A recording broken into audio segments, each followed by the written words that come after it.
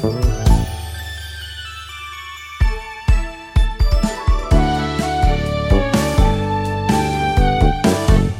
everybody. Welcome to RPG Cast, episode 684 for the week of July 15th, 2023. I'm Christopher here. We're back to bring you more RPG goodness. Thanks for putting up with us being a week away. I need a little vacation. I got it, and I'm very happy to have had it. Thank you. Joining me as I return, Kelly Ryan. I needed that vacation myself. Josh Carpenter. Hey there. And Matt Mason. I mean, I've been on vacation for like 40 days, but it's good to be back. And then here, too. I want to be... Wait. Did you get fired or something? 40 days is long. Teacher. I'm a teacher. Mm-hmm. Yeah, we leave June 1st, and, you know, we're back about July 9th. And in the tech industry, we have these layoffs, and then we have to get new jobs. And between that, we call it fun employment. Because we know we'll get hired, but in the meantime, it's time to have fun. There we go. Okay. Hi. This is the energy I've got for you today. I overslept. Wow. Okay, Chris, we've got about 50 news stories you can sleep through. Oh, let's just start them. Yeah. We got to talk about what we've been playing, because I have played stuff since we've been gone. Kelly's playlist is why I'm here, actually. I want to talk Kelly's playlist more than mine. Okay. Yeah, mine's pretty good too, but because I finished up Octopath Traveler 2 last weekend. Okay. And this game did a much better job of having an end game than the previous game, because that one hit its true ending by like behind a gauntlet of super bosses. And this one is like, okay, go to this campfire. Now you have to go do 4 things, and you got to figure that out. And then, oh, hey, here's one final boss where you have to use all 8 characters. So if you only used 4 of them throughout the course of the game, good luck. But luckily, there is a very broken strategy to beating that boss, and it involves, if you've ground up a butt ton of money, just throw money at the problem. Yeah. The merchant class has a ability called hire to help, that how much you spend dictates how much damage you do. So if you do the most expensive one, you'll just hit the damn thing for like, it's basically like Knights of the Round, but expensive. That most expensive one, like I don't know, the numbers I don't know because it would matter the level, but I felt like it hit at the same damage level as like my highest ranked person with all of their, you know, attacks built up and doing like their special attack or something like that. Yeah, with the damage barrier off. And with the yep. Funnily enough, if you equip that to a merchant, it doesn't work with that. Oh. Yeah. That they must have seen that as a nuke. But yeah, just every time either of my merchant characters, if they had 3 BP, it's like, okay, power them up, throw money at the problem. And my first run at the boss, I think I was fighting that thing for an hour, and then it locked my ability to revive, and I just got wiped. My second attempt, I beat the thing in 15 minutes using that strategy. Mm-hmm. Mm-hmm. So, pro tip, grind up a lot of money in Octopath, and you'll cheese the final boss. Either that or grind up all your characters evenly, which that's harder to do. Much harder to do. I prefer my strategy of have 3 mains and then just swap out the 4th slot every time you're doing a story. When I was playing that for review, that was how I did Octopath 1. I did 2 a little bit differently.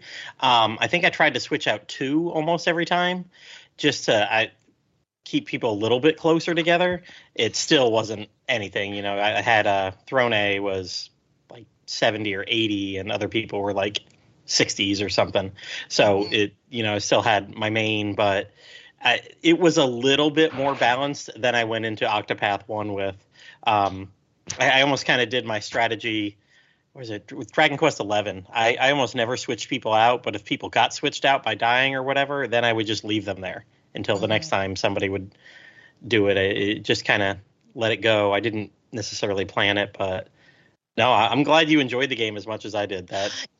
Yeah, I don't know what the secret sauce was. I enjoyed Octopath 1, but this one could be like in one of my top games of the year.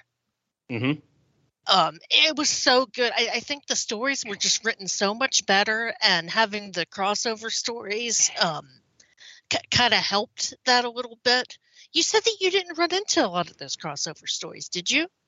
Well, I mean, there's 4 of them total. Did you skip the side quests? No, I didn't skip the side. Well, I skipped a lot of the side quests, but no, there was those crossovers. I expected there to be more. I guess I didn't realize 8 characters. They split them off 2. So you had 4 of them to go through.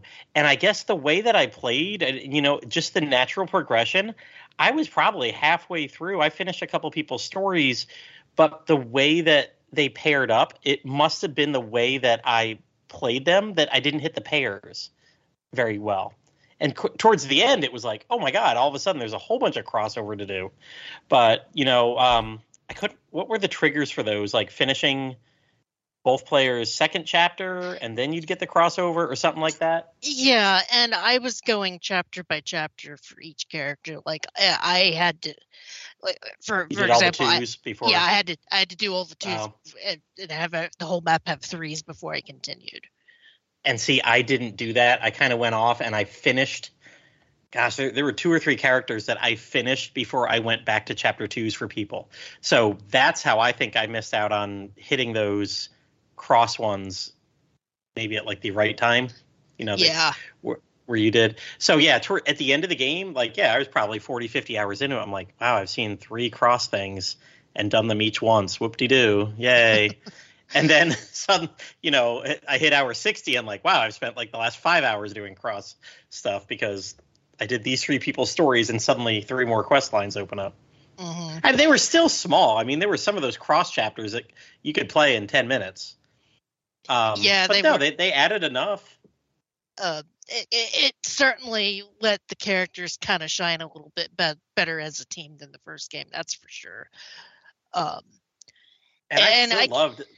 What is it? The little chats you'd get every now and again. Yeah, I had one where they were playing cards and drinking and just joking with each other, and I think it was between like 3 or 4 of them, which kind of was lucky that I got that, because if they're not in your active party, then you don't get that cutscene. Mm-hmm. Yeah, that's something I'd like to see them change. Oh, them give us all those. Yeah, the ones that were cracking me up in particular was Particio and Oswald, because Particio is a drinker and Oswald only drinks coffee, so they always had differences of opinion about their drink of choice, which was hilarious. Gosh, what else? And I can see how you would definitely want to bowl through one character all the way through, because some of those had some pretty low well, one, not everybody had a chapter 5, and 2, like Agni, I think you could finish her off at 40. And that's what I did. I kept seeing those levels, and I'm like, well, why don't I just do this?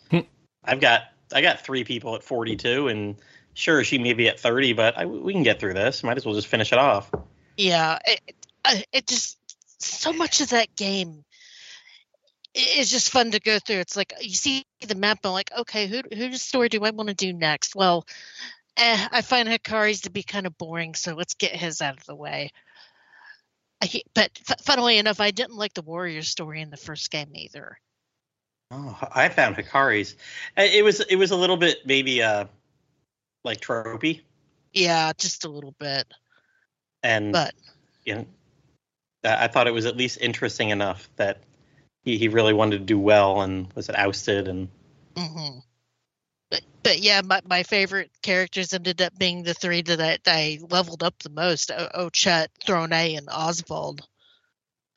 Oswald's story gave me some allergies.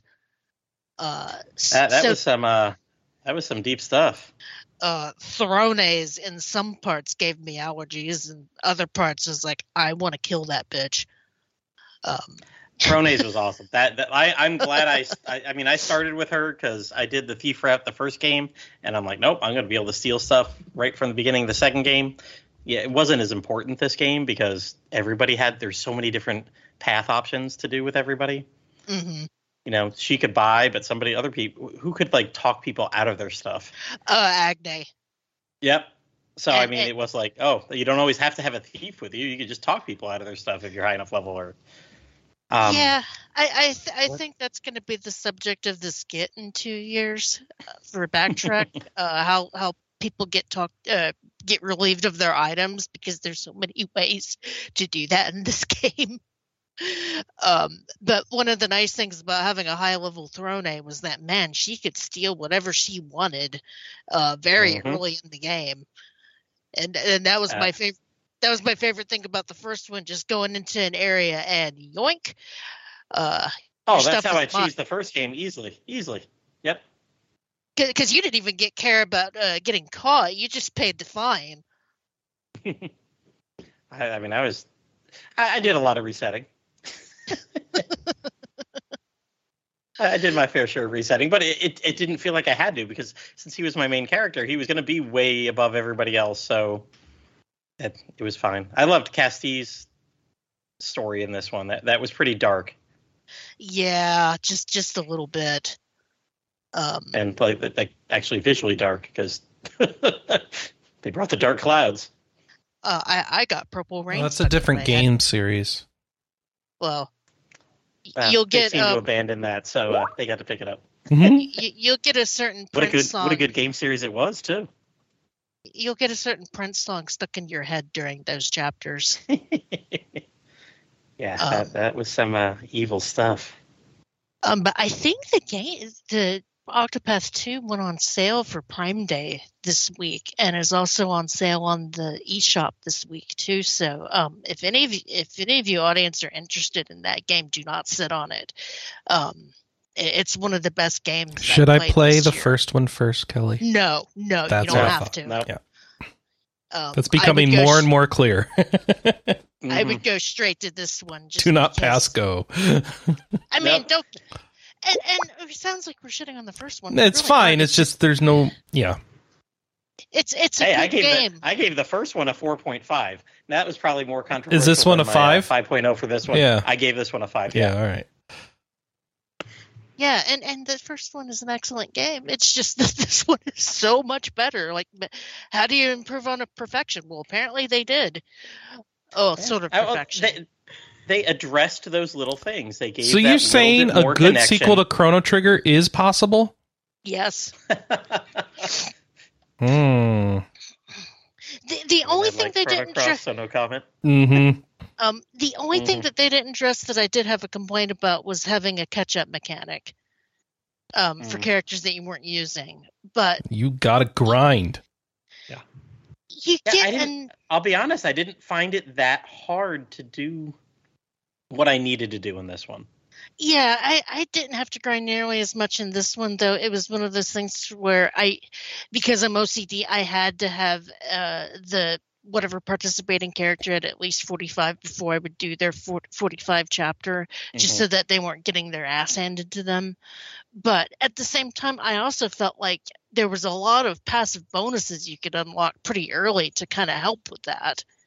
All right, I got to ask my question. Okay. This is important. Battle of the sequels: Octopath Traveler 2 versus Bravely Default 2. Oh, Octopath, hands down. 2. And I mean the real the real Bravely Default 2, not not the first. Bravely second. Yeah. I think it beats both of them. It beats Bravely second, and it beats Bravely Default 2. All right. Yeah. So is there less grinding in this one? It sounds like it. So in the first game, and correct me if I'm wrong, everybody's chapter 2, was it all at the same level? Did it tell you to be 15 for all those level 2s? I think so. And then like 30 for all the 3s and 45. So This one is staggered. This one, there'll be chapter 2s that tell you to be at level 8. Mm-hmm. And there'll be chapter 3s that tell you to be at 45, but somebody else's level 3 might be 25. So I felt there was more of a natural progression here, and there wasn't that huge step up. Just because you wanted to do a chapter 2 didn't mean you had to grind to get there. Maybe you couldn't go do Cassie's Chapter 2, but you could go do Particcio's Chapter 2 and be just fine. And then maybe Hikari's Chapter 2. And then by that time, your main people would be good enough to go do Cassie's level 2. I found they smoothed it. It wasn't stairs. It was a gentle slope all the way up. Mm-hmm. If you wanted to follow that. And if you wanted to jump around, well, I did that and I was okay with that. Yeah. But I felt they smoothed the stairs. It wasn't. So that helped with the because you didn't. Yeah, that's where I fell off in the first game. Like, I enjoyed most all of the game. It was you would have those huge gaps of where you was just like, okay, yeah, all my characters are 18 and the next second chapter is like 28 or something, and I'm like, oh my gosh. And there just wasn't enough enemy variety, I felt like, to kind of justify that. It was fighting that same palette swap rat over and over and over again. That didn't change. I was still fighting like Sewer Rat 6 who had the shield and the spear instead of just the shield and the dagger, or the sword, or the the bow and arrow. The other ones. Funnily enough, because my main character was Ochette, I was looking forward to seeing a lot of those new enemies because she could capture monsters, and some of those higher level monsters could be pretty broken. Oh God, I did that. So I caught one. I think I was doing like Throne's Chapter 2. I was going to see her mother, or the person she called mother, because that was the Chapter 2s. If they even split, there was like a Chapter 2A, Chapter 2B, go see mother, go see father. And I caught something in that mother area, and it was way higher level than I had any right of having it. Just kind of lucked out right at the beginning. And then I had a free, like, hit everybody twice with hammer kind of thing. Yeah. That I could just use all the time. You know what? Ochette after Throne was my most used because it was just free skills all the time. Yep. Like, let's go.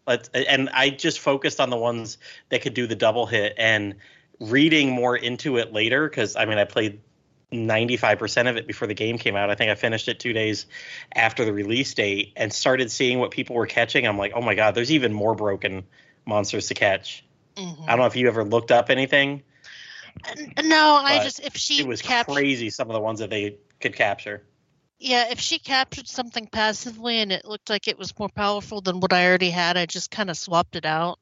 And then at some point, I had captured one of the fat Kate sits that gives random buffs that can be a godsend in the battle, depending on which buffs you got. Like the one that gives you auto revive and reflect and whatever the counterattack one was, which is how you could cheese some bosses. Mm-hmm. I think the split chapter things kind of helped too, because I think Throne had split chapters and Ochette had split chapters. Ochette had one split into 3, right? Mm-hmm. And yeah, I agree with you about that. Making that level curve more of a slope, because I would even plan ahead. Well, it's like, okay, I'm doing one of my 3 main guys, so I'm gonna put Caddy and what was her name? Cassie. Cassie. Yeah, Cassie. I'm gonna put Cassie in so that I can do her next. I felt like I had more of a reason to swap out characters this time too, instead of sticking with just my favorites. And Josh, you can unlock the ability to do multiple sub jobs. So not just one character can be equipped with cleric or merchant or what have you, but each sub job has a different unlock condition. Like merchant, you just buy the extra licenses. I went into that final battle with 3 people subbing merchant. So, yeah, like I really did the pay to win. Yeah, just throw money at it. Oh yeah. For some reason, I had a lot. I was like, okay. Yeah. So Octopath 2, just amazing game. One of my top of the year thus far. And then, since I finally had a little bit of free time, I purchased Cassette Beast, because you had recommended that one, Matt. And I am sorry. Why are you apologizing? I'm enjoying it. Oh, you are again? Okay. Yeah. You were down on it. I think the last time we talked, you were a little bit down. I was a little bouncing back. Okay. Yeah, I was a little frustrated because this basically did what the new Pokemon did, where they just kind of dump you into the world with a bunch of side quests, and it's like, okay, figure all of this out. But I kind of took the time to, take out some of the captains, some of the ranger captains, and get some upgrades so that I could fuse faster and record cassettes easier. So I'm having a much more of a good time. Yeah, it's a Pokemon clone. It's a cute Pokemon clone. Though I'm with you, Matt, in that I've mostly just used my main character's little sheep. And did you do Felix's side quest? You'd have to refresh my memory on who that is and what was he doing. Felix was the artist. I think so. I remember some guy. I mean, I pretty much did it all. Okay. Well, so Felix is an artist, and you get to know all of these sub characters. There's a relationship system in the game, by the way, and I got Felix as a side character, and I kept him with me because it's like I'm gonna unlock fusion with him eventually, and then did his side quest, and his side quest involves his anime character that he drew when he was 13 years old coming to life. And they showed the picture. He dated his waifu? No. Oh. He was embarrassed about creating that character, and that character was like, you don't want me, so I'm going to prove myself.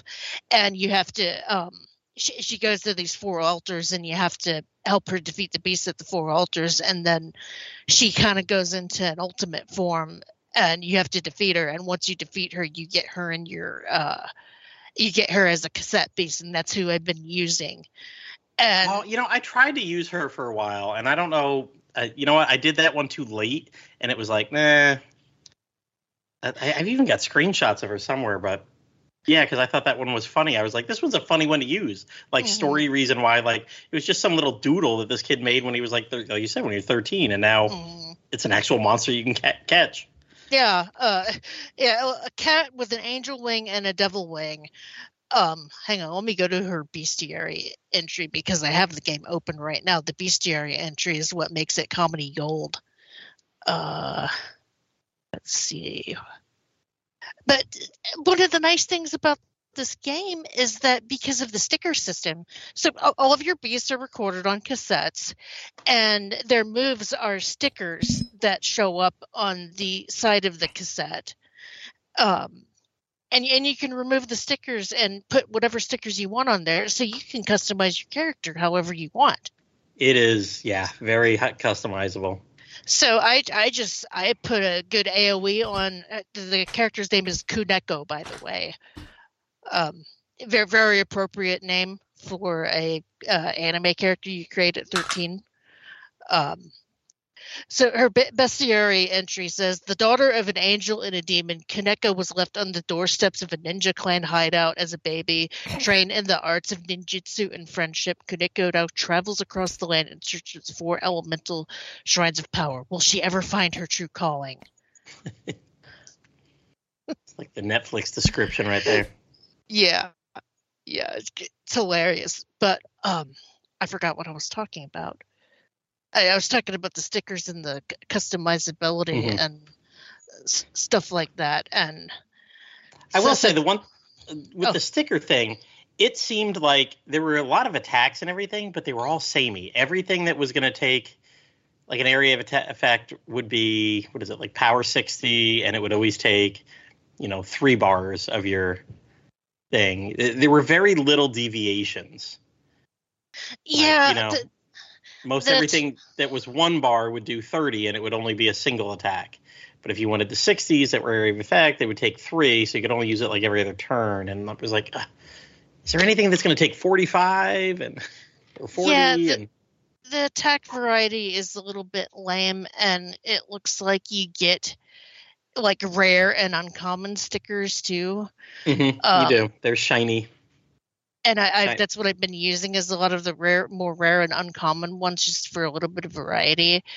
But it's still nice to be able to ending up with a monster like, oh, this is a really good ability. I'm going to peel it off and stick it on my ghost sheep, because that's who I picked at the beginning.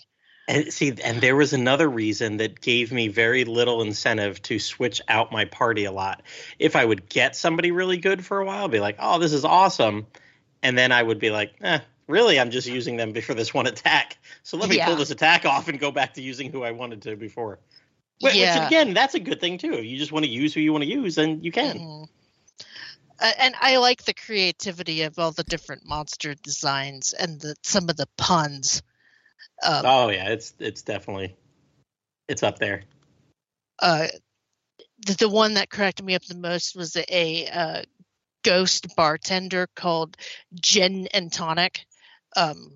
Gin spelled like DJINN. He was and he looks like a genie coming out. Yeah.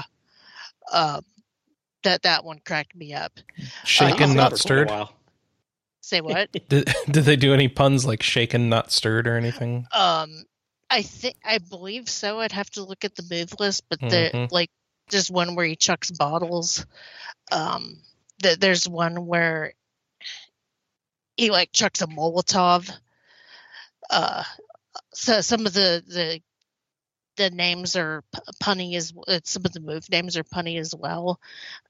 You also have a move called Glitter Bomb that turns monsters shiny.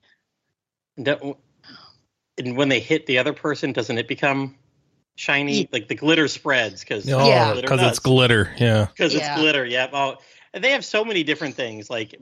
And there's plastic monsters, and of course, fire monsters melt the plastic and turn. But that doesn't just turn them. Well, it's a modern elemental system. Yes, but they don't just stay plastic. Then they become poison type for the rest of the battle because the fumes given off. Yeah. Yep.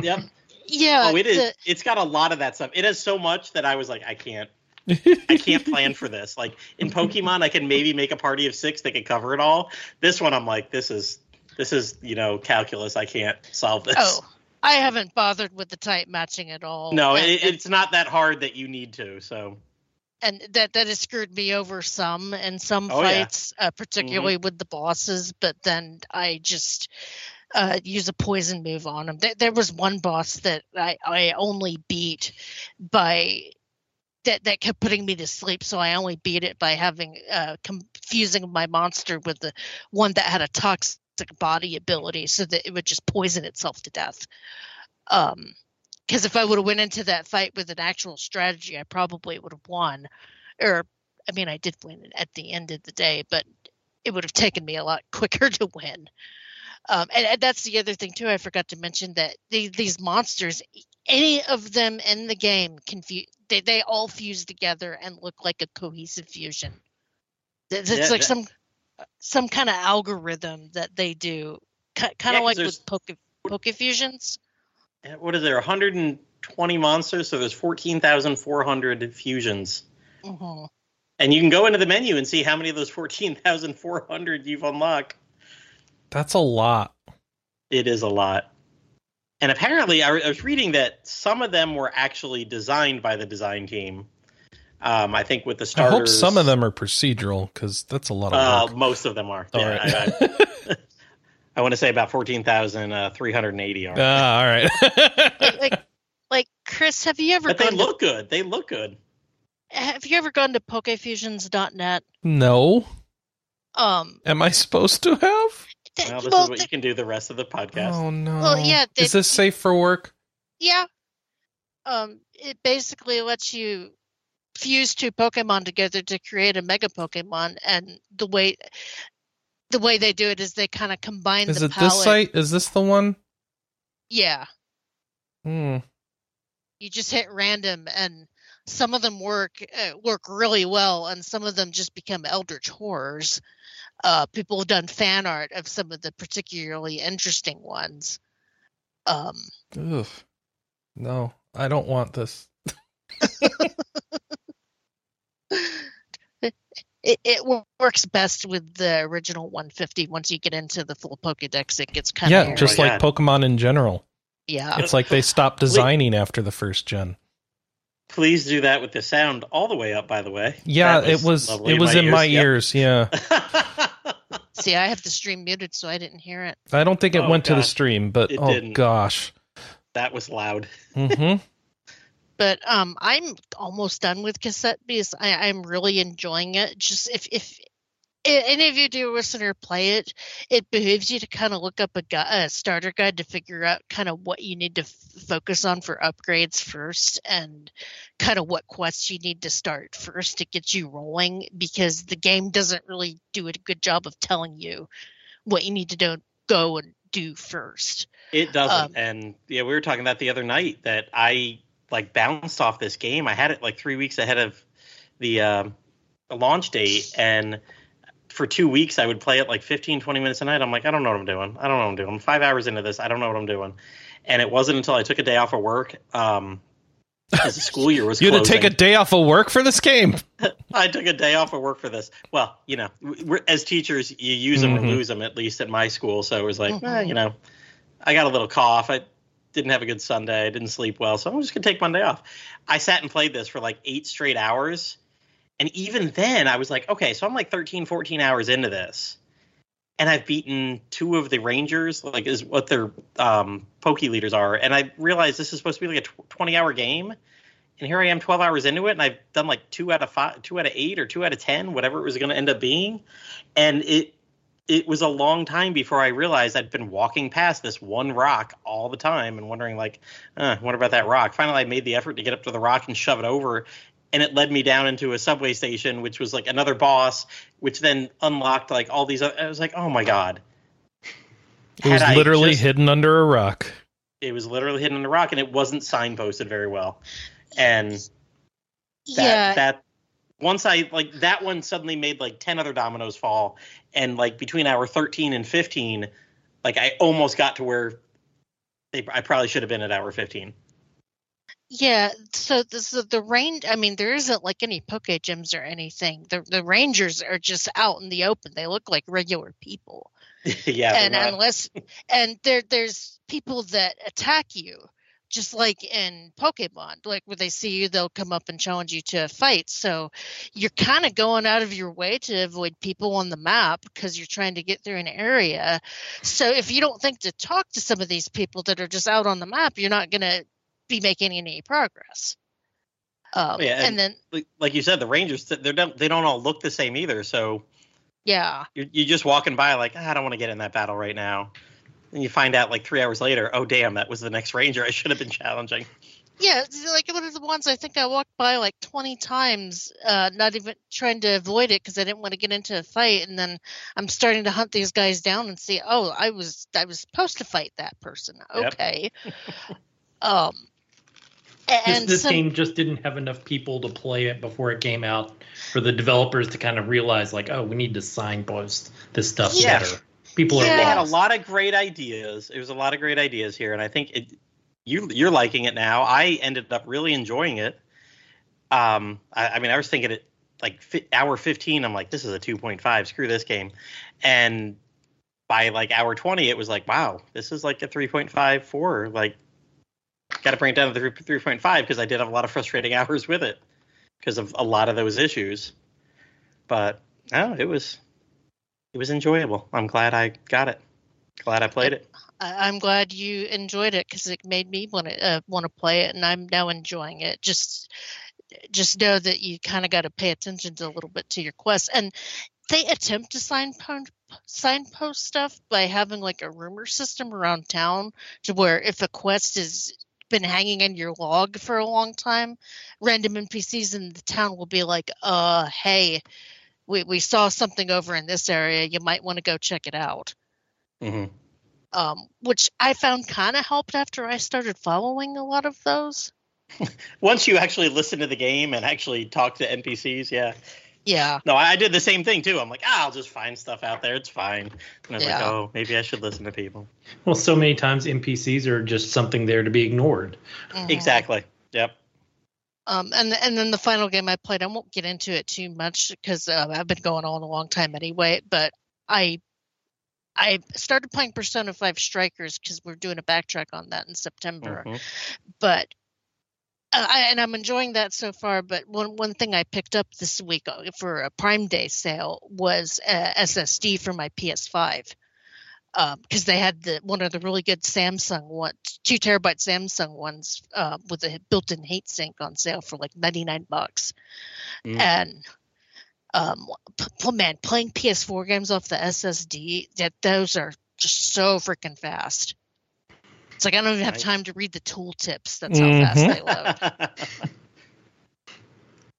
So I will have more to report on Strikers probably later on because I'm only like in the first palace. I mean, it's a Persona Muso. There's not really a lot to talk about it. So, of course, we're doing a whole backtrack on it.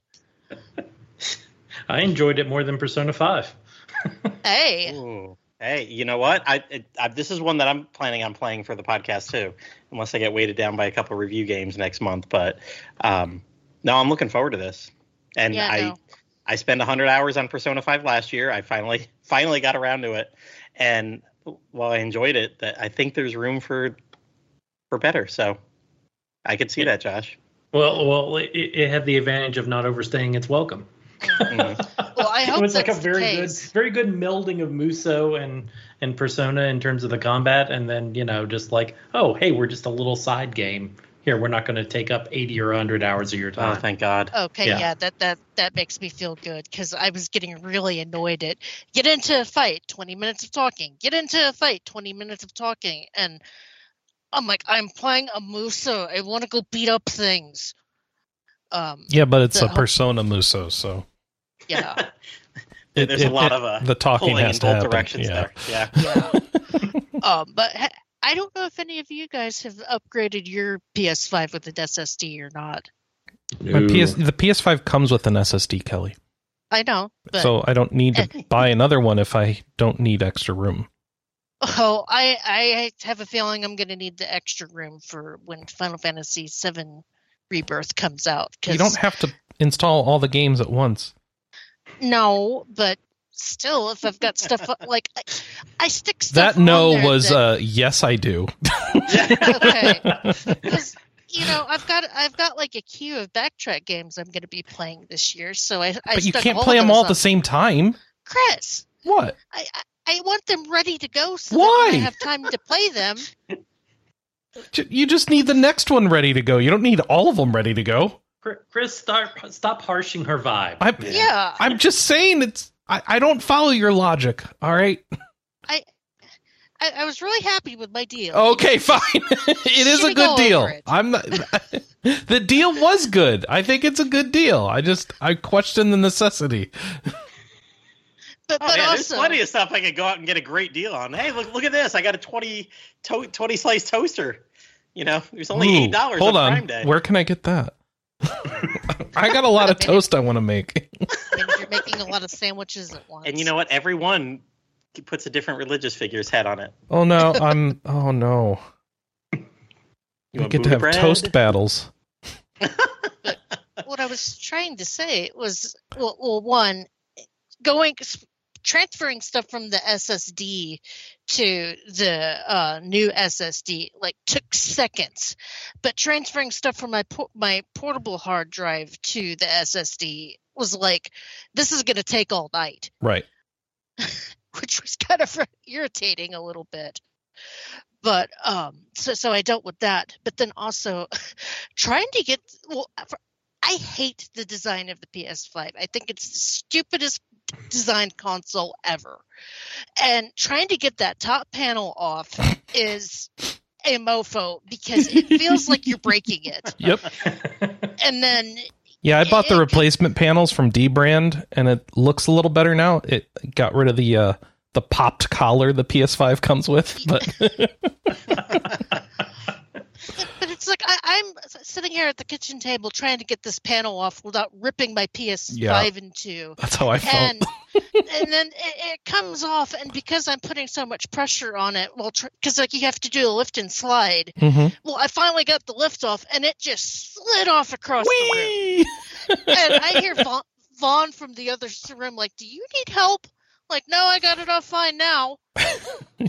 And then, once you get panel off, it's just a matter of putting it in the right slot, or putting it in the slot and putting the right screw in, and there you go. It's easy as hell to upgrade. It's the most smooth upgrade I've ever had for doing console surgery like that, except for getting the damn panel off. So, what you're saying is you missed the little RAM slot from the N64. A little bit, yeah. Xbox has that now. Yeah. But the Xbox one just sticks out. Yeah. Like you plug it in, it's a little, and that's it. Memory card. Yep. With a terabyte of memory. That's all you get. I mean, the proprietary memory cards, do they cost an arm and a leg? They're not as cheap as what you got. Yeah. They're not as cheap as just an SSD. They should be, because that's all they are. But I think the 1 terabyte on Amazon Prime Day was like $130. Yeah. Okay. Yeah, because more expensive.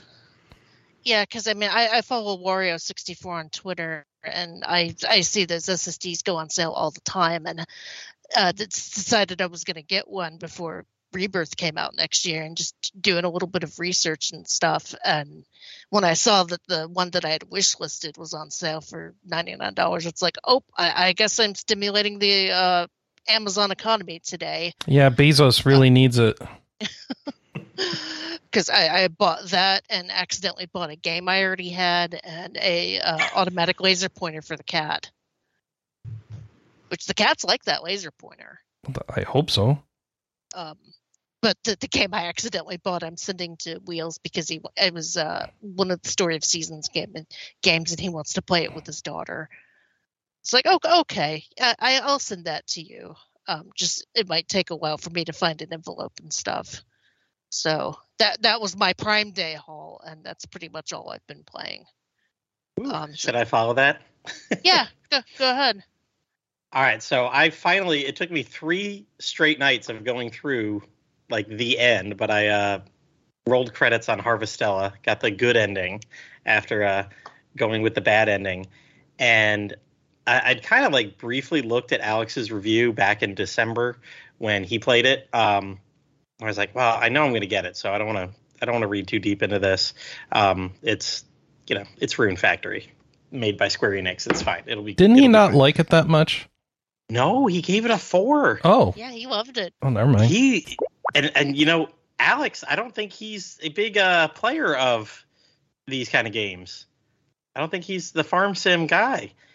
And like looking at the end, I was like, wow, like this is exactly what I would have probably written for this. The story goes surprisingly hard, but it pulls it off excellently. I was like dying halfway through the game. I did one side quest that I was like, oh my God, I know that image. I know what they're talking about. Holy crap, that like totally blows my mind where this is set. What's going on here? Like just one random thing, if you didn't do the side quest, you find out later, you get a better idea. But like there was just a hint of something. And I think until then I was like, these are all good little character stories. But then I got to that and it was one of those moments that I was like, oh my God, like, wow. And then just the rest of the story near the end, just like, holy crap, they're doing this and this is where this is. And wow, that's great. He gave the story a 5. I completely agree with that. And Kelly, I know kind of like me, if you're playing a game on the Switch, the volume's usually not on. Mm-hmm. So the few times I did turn it on, though, I'm like, wow, this is really good. Like I'm up on the airship. I'm like, hell yeah, let's go. This is awesome. And a couple boss battles and just peaceful stuff around town too. I was like, this is damn good. And I feel like I'm not the one to judge the music and sound too well because I do play a lot of games like that. And then I look on here and Alex gave the music and sound a 5 and said it was a superb soundtrack. I'm like, okay. Like I heard that well as myself. The gameplay loop, great. I wake up, water your crops, whatever. I felt like by halfway I was setting up sprinklers. The only thing I wish you could have done a little bit earlier was break these big damn rocks that block your making your garden or your farmland the exact shape and whatever you want it to be. I think that unlocked a little bit too late. You had to get through like 4 chapters before you could get the ability to break these big rocks. I'm like, oh. And once that was set, like then I could have my farm set up the way I wanted for the next 30 hours. But I came in at around 66, 67 hours. I go on How Long to Beat? That's the exact average, 66 hours, 67 hours to do the main plus extra. I'm like, oh, yeah, because I did everything. There was 10 main side people, and each one of them had 10 side quests you could do with them, kind of like a relationship system. There was no marriage or anything, and you didn't have to give gifts. I kind of like that. Like, they simplified it a little. The farming was a little easier. There was no gifts to give. Did you have to carry your dog around to impress ladies? Nope. Nope. All right. Didn't have to do that. Wow. Do you get a cat? Nope. No cat. Aw. 2 there's out of 10, no cat. There's a unicorn. Okay. Do you carry the unicorn around to impress your ladies? No. You're a unicorn servant. Oh. The unicorn talked down to you quite a bit, like, yo, servant, come on. And it kept even joking with you, like, towards the end, the unicorn's like, I can't wait to jump on your back, and we go riding through, and you're like, wait a minute. Aren't I supposed to ride you? It's like, we're not there yet. The writing was really good, and I'll say there was maybe too many, but there was a lot of dialogue choices that, of course, made zero impact or whatever. But I will say, like, a couple times that I reset and picked the dialogue, they at least had some good quips. I mean, it was always going to happen the same way, but they had some good quips in response to yours. And a lot of times you could make some funny comments to people. So the writing in general was just really good. And I agree with Alex's assessment here of, like, the negatives. The combat's a bit bland. They have 12 different jobs in this game. You keep unlocking jobs as you meet new people and everything.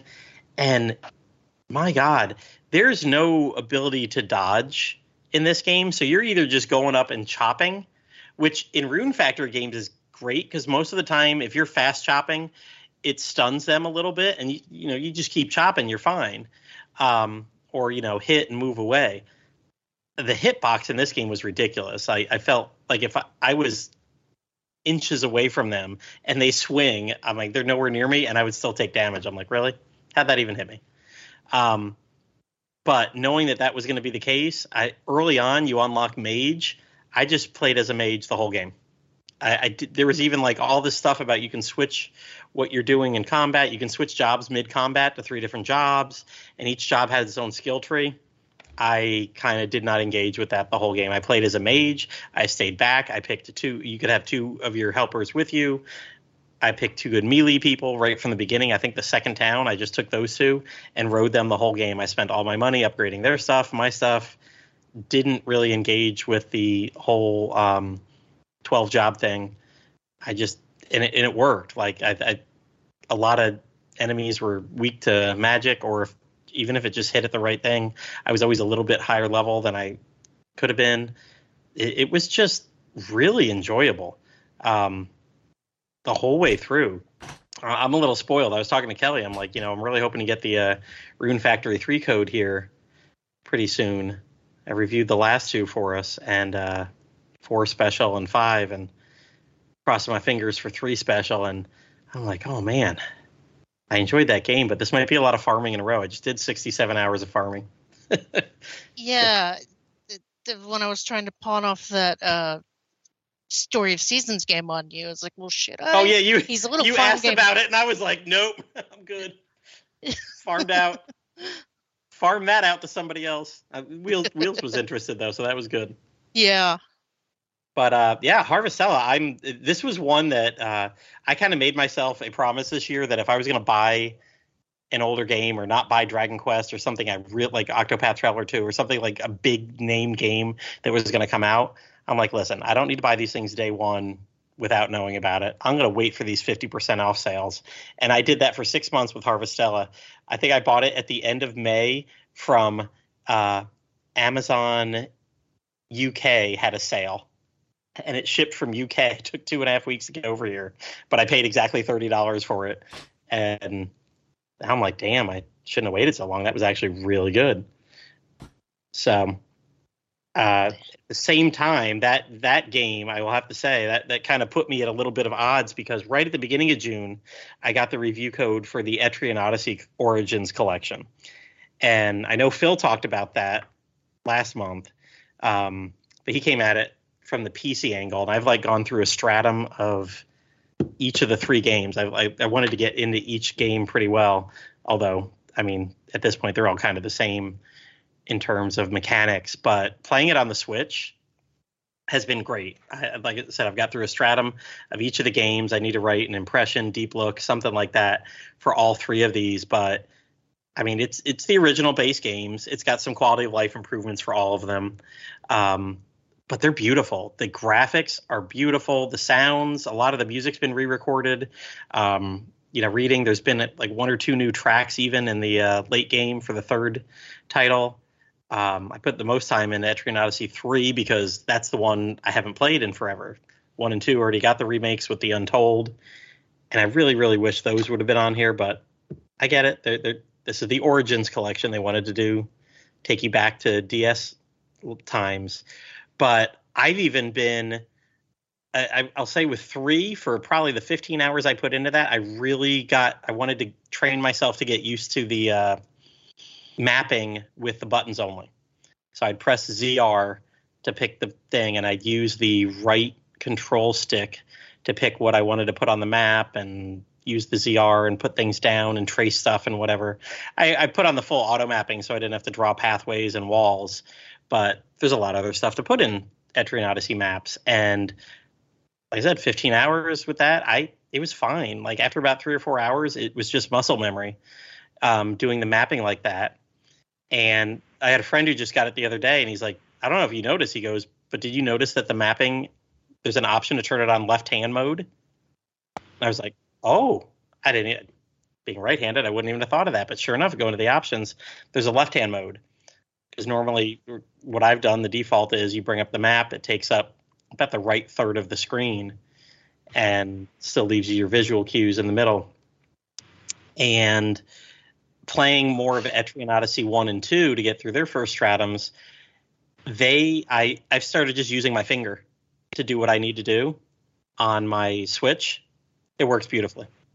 Like, I considered getting one of the, the kind of touch, the stylus. Stylus, yeah. Yeah, you got to use the stylus that works with the Switch, or it's the same ones that work with smartphones.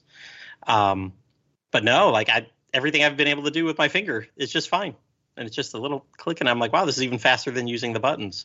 And it's really been great. Like I've enjoyed playing through each of those for like 10, 15 hours, and finally got to finish the other half of that a month later here. So you've been playing it all in handheld mode, or you've been playing some on TV to see how that is? I played a little bit on the TV to see how it is. I mean, it doesn't look much different. I don't have the best eyesight, so, even on a big screen 10 feet away, it doesn't look as nice as 1 foot away on my little screen. But no, it does. It looks great on the TV. Putting my glasses on and trying it that way, it's good. I did that more when I was playing the 3rd one, because I was trying to get used to the buttons. I'm like, well, if I'm not looking at a screen right in front of me, I got to force myself not to touch it. But then, playing the last 2 in bed most nights for an hour after Harvestella. It's really good. I definitely, if you've played the Untolds, you can probably skip 1 and 2 and, play 3 for the first time in a decade. But they're all very good ports. They're crisp. They look nice, sound nice. And they play like you'd expect, like Nexus or 5 did. It's got a lot of those improvements, at least where they were improved in terms of basic fighting and whatever. Other than that, it's the old game. You got the old classes. It does what it does. You still got to mine and chop and take and. And see, I'm conflicted because I want these to do well so that they'll make a new one for the Switch. But I also think that $40 each for those is a little bit steep. Oh, it is. It's completely steep because you know what? 3 months ago you could have bought Untold for $40 on the eShop. Well, even less than that, because those went on sale for dirt cheap all the time. So, I Did get they it. pull Untold? No, eShop. Well, the eShop's closed. Oh, the eShop, the right. 3DS eShop. Right, yeah. So, it's kind of strategic that this released right after that went away. Like, okay. Well, they thought about it. Oh, they did. This might have been ready a year ago, but who's going to buy 1 and 2? When there's better versions out. Yeah. When there's better versions sitting on the 3DS for half price or less. So, I'm the same way with Kelly. You know what? I'm glad I got the review code. Maybe I'll buy 3 just to support that one. But they're good games. They're good games. If you've never played them, now you can. If you played them before, I don't know what the appeal of going back to the basic version of 1 and 2 is, unless you just really like that and you like playing around with the party. 3 is where it introduces subclasses. So, in 1 and 2, you got like 7 or 8 jobs, and then you may get 1 or 2 more as the story progresses. I think like 2 added 2 extra jobs to that, but 3 dumps all the classes from the first 2, gives you like 10 new jobs. Then you get 2 more later, and you can subclass. So, you've got hundreds of options at that point. 3 is, I think, where it kind of really blew up in terms of all the cool stuff that it did.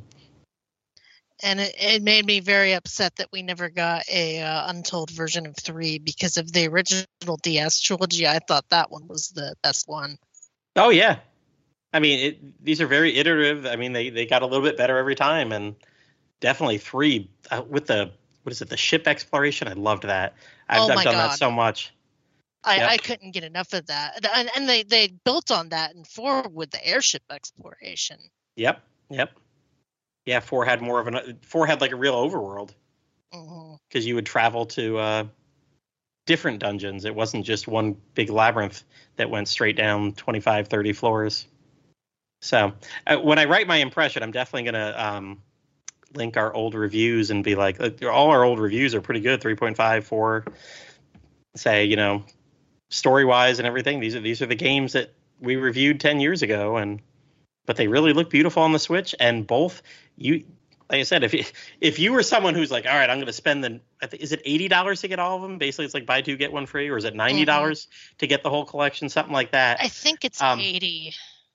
Yeah, so if you were to spend the $80, you're going to get yourself almost 200 hours of content. I know when Alex asked if I wanted to review these, I was like, so I'm not going to review these. I'm not going to put in 200 hours and roll credits on all 3 games. I will happily put like 10 or 15 hours into each one of these games, play through a stratum or 2, and write a deep look at the whole collection or whatever. But yeah, I'm not going to roll credits on any of these anytime soon. So time to write that deep look, and it's good. It's the original games that look beautiful. If you want to touch your screen because it's right there, it is very responsive. It worked very easy. I've not had, and I don't have like super small fingers or anything. It works very well. And using the ZR button on the top, whether if you're playing on the big screen or even in handheld mode, I forced myself to do both for at least 15 hours, and both ways works just fine. You've got options now. So I'm excited for, you said, Kelly, they're making another one. They said they are. And these games don't have to really break a lot of new ground every time. Give me some new classes. Give me some interesting monsters, because I think that's a lot of it.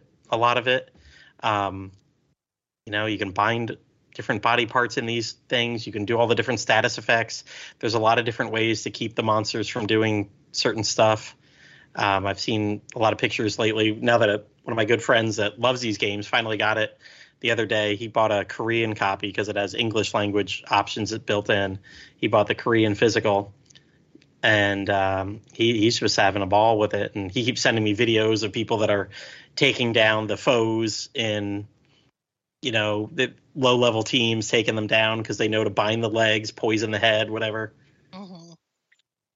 And as much as I'm too scared to do that. As much as I'm complaining about the price, I'm looking up the prices for the original DS games on eBay, and they have shot up so bad. Getting an American cart of Veteran Odyssey 1 is going to set you about $60. Yeah. I mean, it's availability. Yeah. They've made these games available again.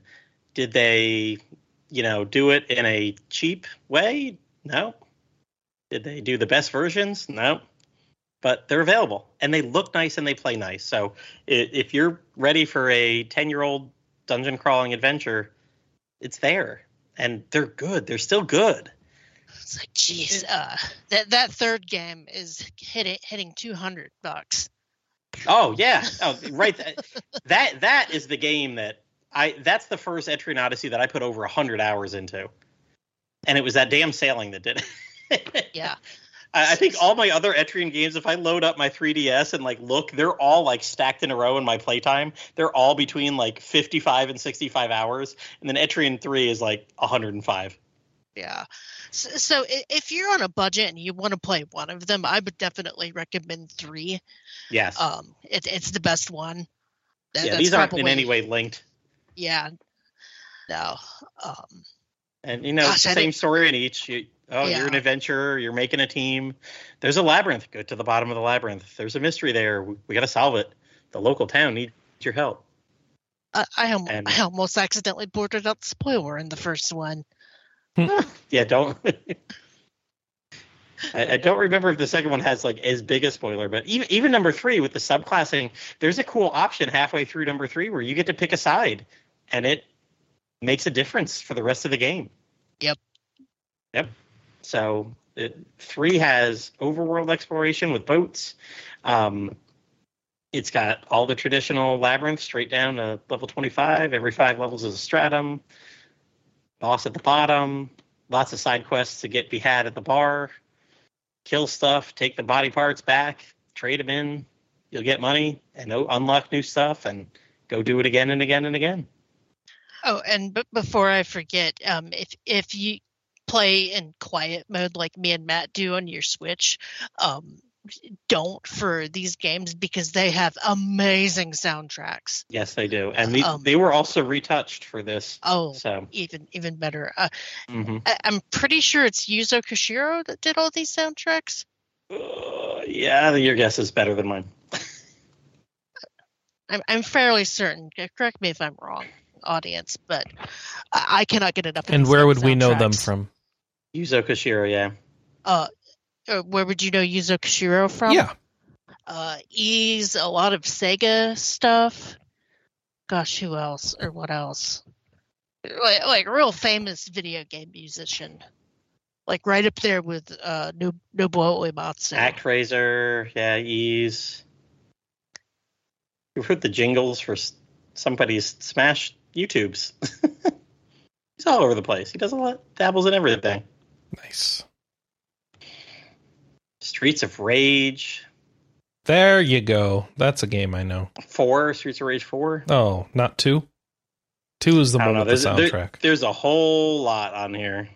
It might be. He goes back to the 80s doing this, so... He was at Falcom in the 80s, freelancing in the 80s and 90s, Ancient Corp. All right. He was Sonic the Hedgehog. Yeah. My goodness. Oh, I didn't know he had done Sonic the Hedgehog stuff. Yeah. Oh, wait. The soundtracks for Streets of Rage and Streets of Rage 2. There you go. Yeah. Yeah, so yeah, you're right. He was with Sega and doing a lot of Sega stuff in the 90s, so...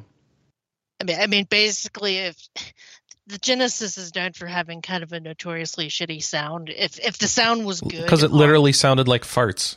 Yeah, no. If the sound was good on a Sega game, it was Yuzo Koshiro. Yes. Yuzo Koshiro.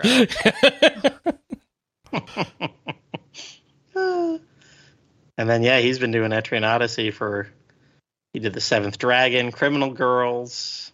Did he do anyway, we should move on. Go ahead. We have other things to do. Folks, I did not finish Final Fantasy 16. Why? I know, right? Because I went away on vacation for a bit, so I couldn't play, and then I haven't been able to get back into it since. Not out of choice, just a lot of situational things going on. So I will. It's just hasn't been done yet, so I'm sorry I didn't finish 16. I've been playing more Diablo 4, and I might be at the point where it's like, I don't know that I want to keep grinding on this game, because I love the Diablo 2 grind, or at least I did when I was in college. The Diablo 4 grind has some issues. It hits different, and even if it hit the same, I don't know if I'd be up for it now, because I'm older. I don't know. I still haven't figured it out. I'm working on a new build. I'm still playing it. I haven't decided to give up yet. I've just gotten close to thinking about it. And season 1's about to start next week. So, did you hear this? Did you hear this? They're doing the season 1. You get the malignant hearts, and they're going to have like things you can grind for that have like really powerful buffs that are going to make a bunch of new builds. You know, the thing you do in an action RPG season. And the internet's still upset that they have to start over new characters because they don't understand, like, this is how the game was designed, and you want a different way for your action RPG to work, and that's fine, but that's not this game. But the internet hasn't accepted it, and the developers can't do anything about it. So that's all going on. This game leveling new characters? Apparently not for some people. Actually, there's some systems in this game that just suck to have to redo.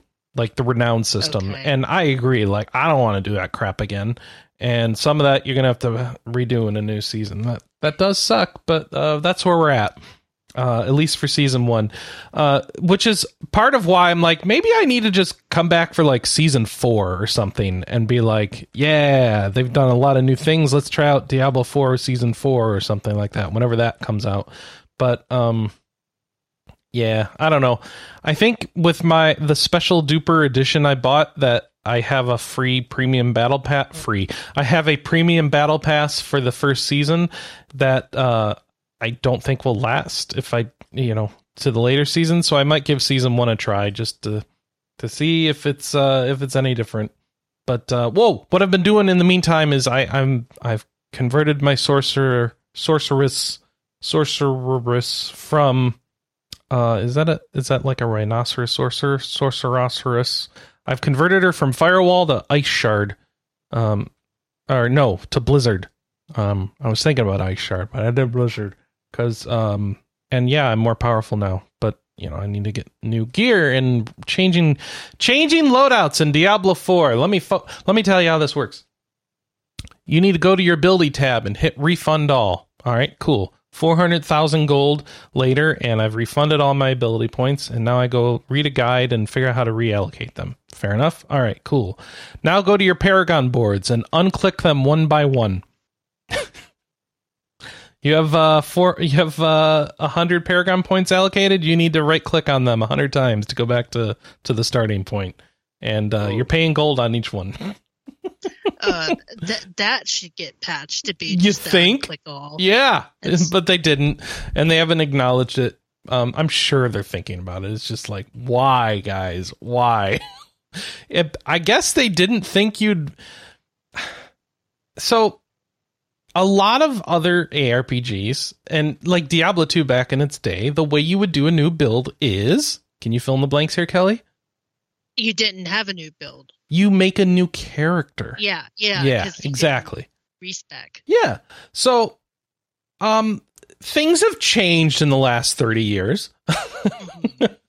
So now, some games like Path of Exile, you need a new character for most new builds.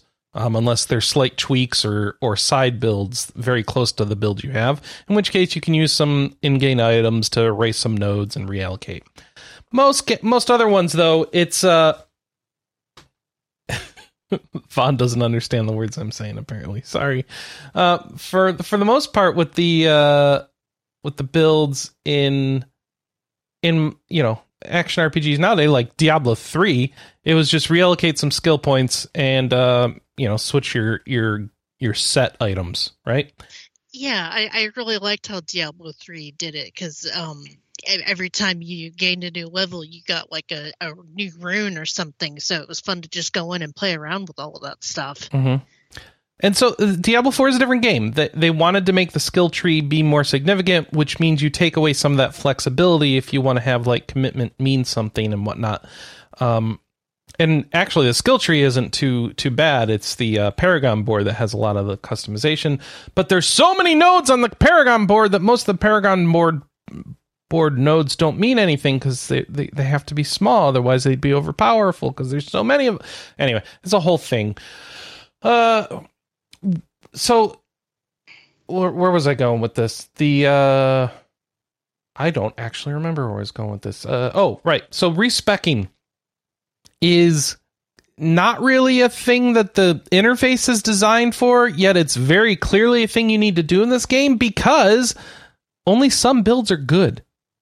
And so there are two ways to deal with that, right? So if you are a game where you need to make a new character to try out a new build, you would just make the new character. But then the presumption would be you wouldn't have to wait too long to see that new build, actually exist. Well, that's not how it works here, because you need to like grind for a while to get levels. This game is not a fast leveling game. You can't just power level up, in 4 hours. Well, maybe you can if you're a speedrunner. I can't. And it's a big commitment to make a new character, and you're not going to do that just for 3 different, slightly different sorceress builds. Like, you can't get through I haven't even gotten one character to 100 yet. And the idea of getting it, I don't know. So, and Vaughn, so that's the thing. Like, this is so complicated because then we have, so Vaughn's asking in the chat, do you mean good as in optimal or good as in literally the only way you can make progress? And it's a good point because it depends on what your goals are. So the issue here is for endgame players. If you want to get through the story, all these builds work. If you want to get through the end game, no. And so this is where it comes down to, I'm not going to make a new character for end game builds because it takes so long to get to the end game. And yet there's only so many builds that work. So why isn't the game designed better around trying different builds and switching builds and loads out? And it just doesn't seem like it's designed right. So that's an issue. But season 1, you're going to be starting fresh, new ladder. So here's your excuse to try a brand new character class or a brand new build on your current character class and not feel bad because you're starting fresh with everyone else. And you're going to have new mechanics in this season that should feel like you're doing something totally different. So anyway, that's a thing going on. And I don't even remember why I started down this explanation. But, oh yeah. So Diablo 4's got drama going on, and there's things they need to do, and they haven't figured it all out, and they're working on it. And Gee, do you remember when the biggest drama was just the real money auction house? Yeah, I do. I like the real money auction house, but Reaper of Souls made the game better, so I can't complain. I've had Diablo 3 at top of mind recently because we're doing a backtrack on it. I should be clear. I didn't like the real money. We're going to talk about this. Yeah. Yes, we are. It's not the real money auction house I liked. It's the regular auction house I liked. But whatever. Anyway, yeah. Trading not a thing in Diablo 4 for the items that you actually care about getting. You can only trade the crappy items. You want those super uniques? You can't trade those. That would make sense. So I don't know what this game is for, So I guess an auction house would be completely irrelevant in Diablo 4, apparently. It would be totally relevant. Like, get us an auction house so we can, exchange those hard to find items. But no, we're not going to do that. Instead, they have super rares, super uniques. Like, they have these 6 items that are so rare they effectively don't exist. Because you are not going to get them. It's easier to win the lottery. Unless there's a glitch, which they had with the patch a couple weeks ago. They had a glitch, and so people were able to get one of the unique items real easily. So they had to totally turn off the ability for those items to drop for a while they fixed it. Too many people having a good item, we can't have fun. I don't understand that level of rarity in a single. Well, I mean, it's multiplayer, but it's mostly PvE, right? Yeah. I don't understand that level of rarity. Yeah, I don't either. I don't know what they're going for. Like, they want like a chase item, which is cool, but like, yeah, they've kind of taken it to an extreme here that I don't understand, and whatever. It doesn't matter.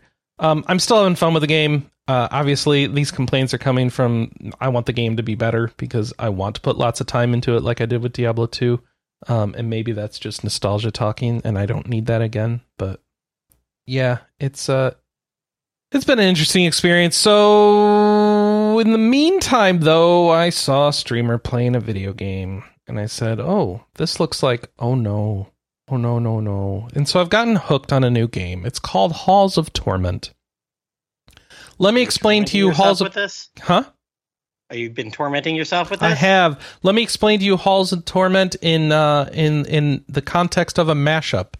Let's take Diablo 1 and combine it with Vampire Survivors. Halls of Torment. Done. That's it. He said this, and I ran to Steam. I'm like, yes, I need this. Oh, early access? Nope. Who cares? Who cares?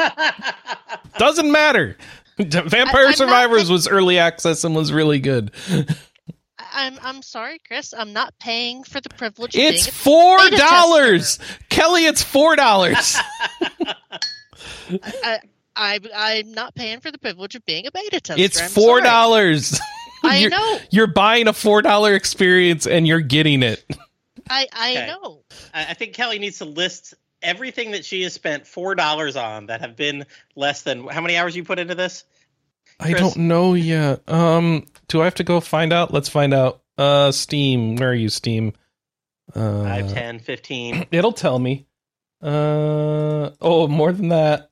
Let's see. Halls of Torment. Oh, no, you're right. 11.2 hours. All right, so Kelly, we're talking 50 cents an hour of enjoyment here just to get to the level that Chris is excited about. You won't pay for that privilege I think an hour? I think when it's that cheap, Kelly, and the game is reasonably fleshed out, there's no problem with early access, but whatever. I'm not paying for a promise. I'm paying for what's here, and what's here is good enough. So this is no Kickstarter like our old question of the week. This is true.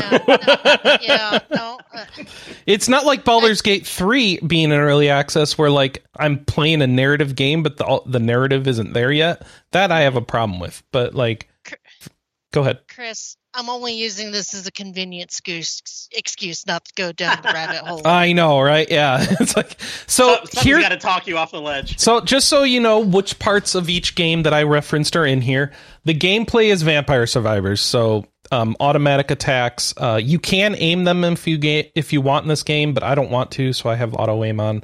And different characters that you can unlock. They start with different they all have different attacks. Instead of picking up weapons being your main progress, it's how you want to upgrade your skills. Do you want better defense, better attacks, better crit? So most of your pickups are build based, and then there's abilities you pick up which are like the Vampire Survivor weapons. So like I've got orbs floating around me, I've got poison spikes right now, I've got a dragon breath, and then you can pick whether or not you want to upgrade those. So those are in there as well. So it just like Vampire Survivors, you're leveling up and then powering up your character as you go, and you are the bullet hell. Right, this is a bullet heaven. So, like in the center of the screen is you spewing forth damage, and then enemies coming at you. So you got that part. The aesthetic, the graphics are all Diablo 1. It looks like pixelated Diablo 1 monsters and character, and it's pretty cool. It's got music that's like Diablo 1. It's got talking head portrait cutscenes with scrolling text like Diablo 1. So it isn't an exact replica of Diablo 1 graphics, because if you go back you find out those are a bit low resolution, but they this is modern, and it looks like that's the aesthetic is Diablo 1, kind of the setting is Diablo 1. You're delving into hell, killing monsters, and then the gameplay is all Vampire Survivors. So what I would recommend is putting on some more upbeat music, because Vampire Survivors has spoiled me, and I need to listen to like dance music when I kill enemies now rather than Diablo 1 music. But other than that, for $4, this game's fantastic. I would pay like $20 for this or more, like, because that's what I think a game like Vampire Survivors is worth. But these come out at a low price point, and they are succeeding. It is in early access. There are rough edges, like bugs in the interface and stuff you will run into.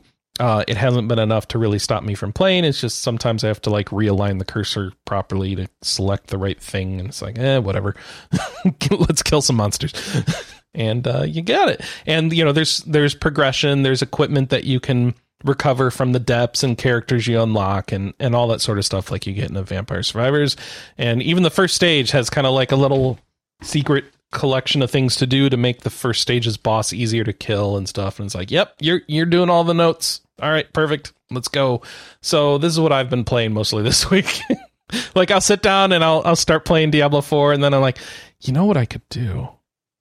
I could go kill monsters in the hundreds much more easily in Halls of Torment, and then all of a sudden I'm on Halls of Torment. So, and it runs great on the Steam Deck. So you need to finish Final Fantasy 16. I know, you're so close. I know. But I've been dying to talk about Kelly, the ending. But Kelly, look at these monsters I'm destroying. No, There's so many. I see. You have the Muso thing going on, right? Yeah, exactly. You're a one-man killing machine. I am. But you've also got the giant kaiju battles of 16 that you're missing out on. So we need Muso Kaiju? Muso? Yes. Kaiju Muso? Yes. There we go. Oh my god, a freaking Godzilla Muso? Muso Actually, game? Don't they have one? No, there was a Godzilla game. I don't think it was a Muso, was it? No, I think it was just a generic Godzilla game. I want one where you're just stomping on humans. Yeah, Godzilla or Mothra or what's the turtle? Gamera. Gamera, just going to town on monsters. No, King of the Monsters, Vaughn, was I think a fighting game. Well, there's also the movies where they fight each other. Yeah. Yeah, you're having to stop the monster hordes from taking over major cities. So or you are the monster hordes killing all the humans in the major cities. Kind of like a reverse Earth Defense Force. Where you're the ants. Awesome. I didn't know I needed this in my life. Yeah, we are game designers now. Toho, make it happen. Please. So now what are we doing? Did everyone go, or did Josh need to go? Josh needed to go. All right, Josh, take us home. Thankfully, it's not too long because I'm still working on Fuga 2. I'm almost at the end. I'm at the end of Chapter 10, and I haven't stuffed anyone in a cannon yet. So is that a success or a failure, Kelly? That's a success. That's success, yeah. I was going to ask, how's that difficulty treating you? It's definitely more difficult than the first game, but it hadn't been too bad. I've been very careful not to use the new weapon that lets you kind of like makes the battles easier, but then you lose the experience because I want all that experience. And I've just been very careful on how I pick, like going between the normal and the hard and the easy paths in the game. I mean, I'm proud of you. You're doing a lot better than I am if you're near end game and haven't killed anybody, because I struggled with that first run. It's definitely had a few close calls, but it's been fun, I just love the gameplay in that game. And I saw you on Twitter last night saying how much you hated the antagonist. He's quite the jerk. You get to the end and you're like, oh, is there going to be some resolution? Is he going to, like, oh, he understands now. Is he going to be less of a jerk? No, he's still just going to be a jerk. Okay. The one thing I have, they added, what do they call it? Judgment chance, where you have these, as you go along playing the game, they basically added dialogue options where you get to choose. And it's not really like good and evil. It's more like empathetic and, like tough resolution. So how much did those choices end up impacting like your endings that you get? Quite a bit. Okay. Because it's like, is there like a cutoff point in your, I mean, it's very clear. It very much tells you like how many of those choices you've made, and you can see how like basically like your level of whether you're higher on empathy and whether you're higher on the whatever the resolution side, and that unlocks like special abilities in the battle. But that also kind of unlocks the endings that you have available to you. Mm-hmm. You're gonna have a point to where if you want to switch and you're close enough, you're gonna be able to pretty easily. If you're they're like close within each other. I'm trying to be vague here because I don't want to say what happens. Yeah. And then in your subsequent playthrough, you can get a thing that doubles that amount. So if you're going for a specific ending, you can get to whatever threshold you want a lot faster. Yeah, I am actually kind of interested in playing the game, seeing some of the extra endings. I think the first game I just kind of played it through once. Got the got the, like good ending where nobody died and just moved on. This one I am kind of curious to go back and play it again, especially since they let you start over from chapter 7, so you don't have to play through the first part of the game, basically. Yeah, that's really nice. Yeah. I like that kind of idea for this game where you don't. I mean, in a certain sense, it kind of fits into the storyline since it kind of plays around with that, like the different potential universes sort of thing going on. And your second playthrough is going to be significantly easier. Yeah, I would imagine you carry over pretty much everything, right? Yep. Good. And what else? Dang it! I was going to tell you something else, and when you do subsequent playthroughs, do you try to pick the hardest of the hard paths? Well, a lot of them are locked out to you the first time you're going through. Yeah. Like, it's got all these ones that you specifically cannot do. It's just like, oh, you can do this in later playthroughs. Yeah, you're going to want to do those paths, especially since those get you some.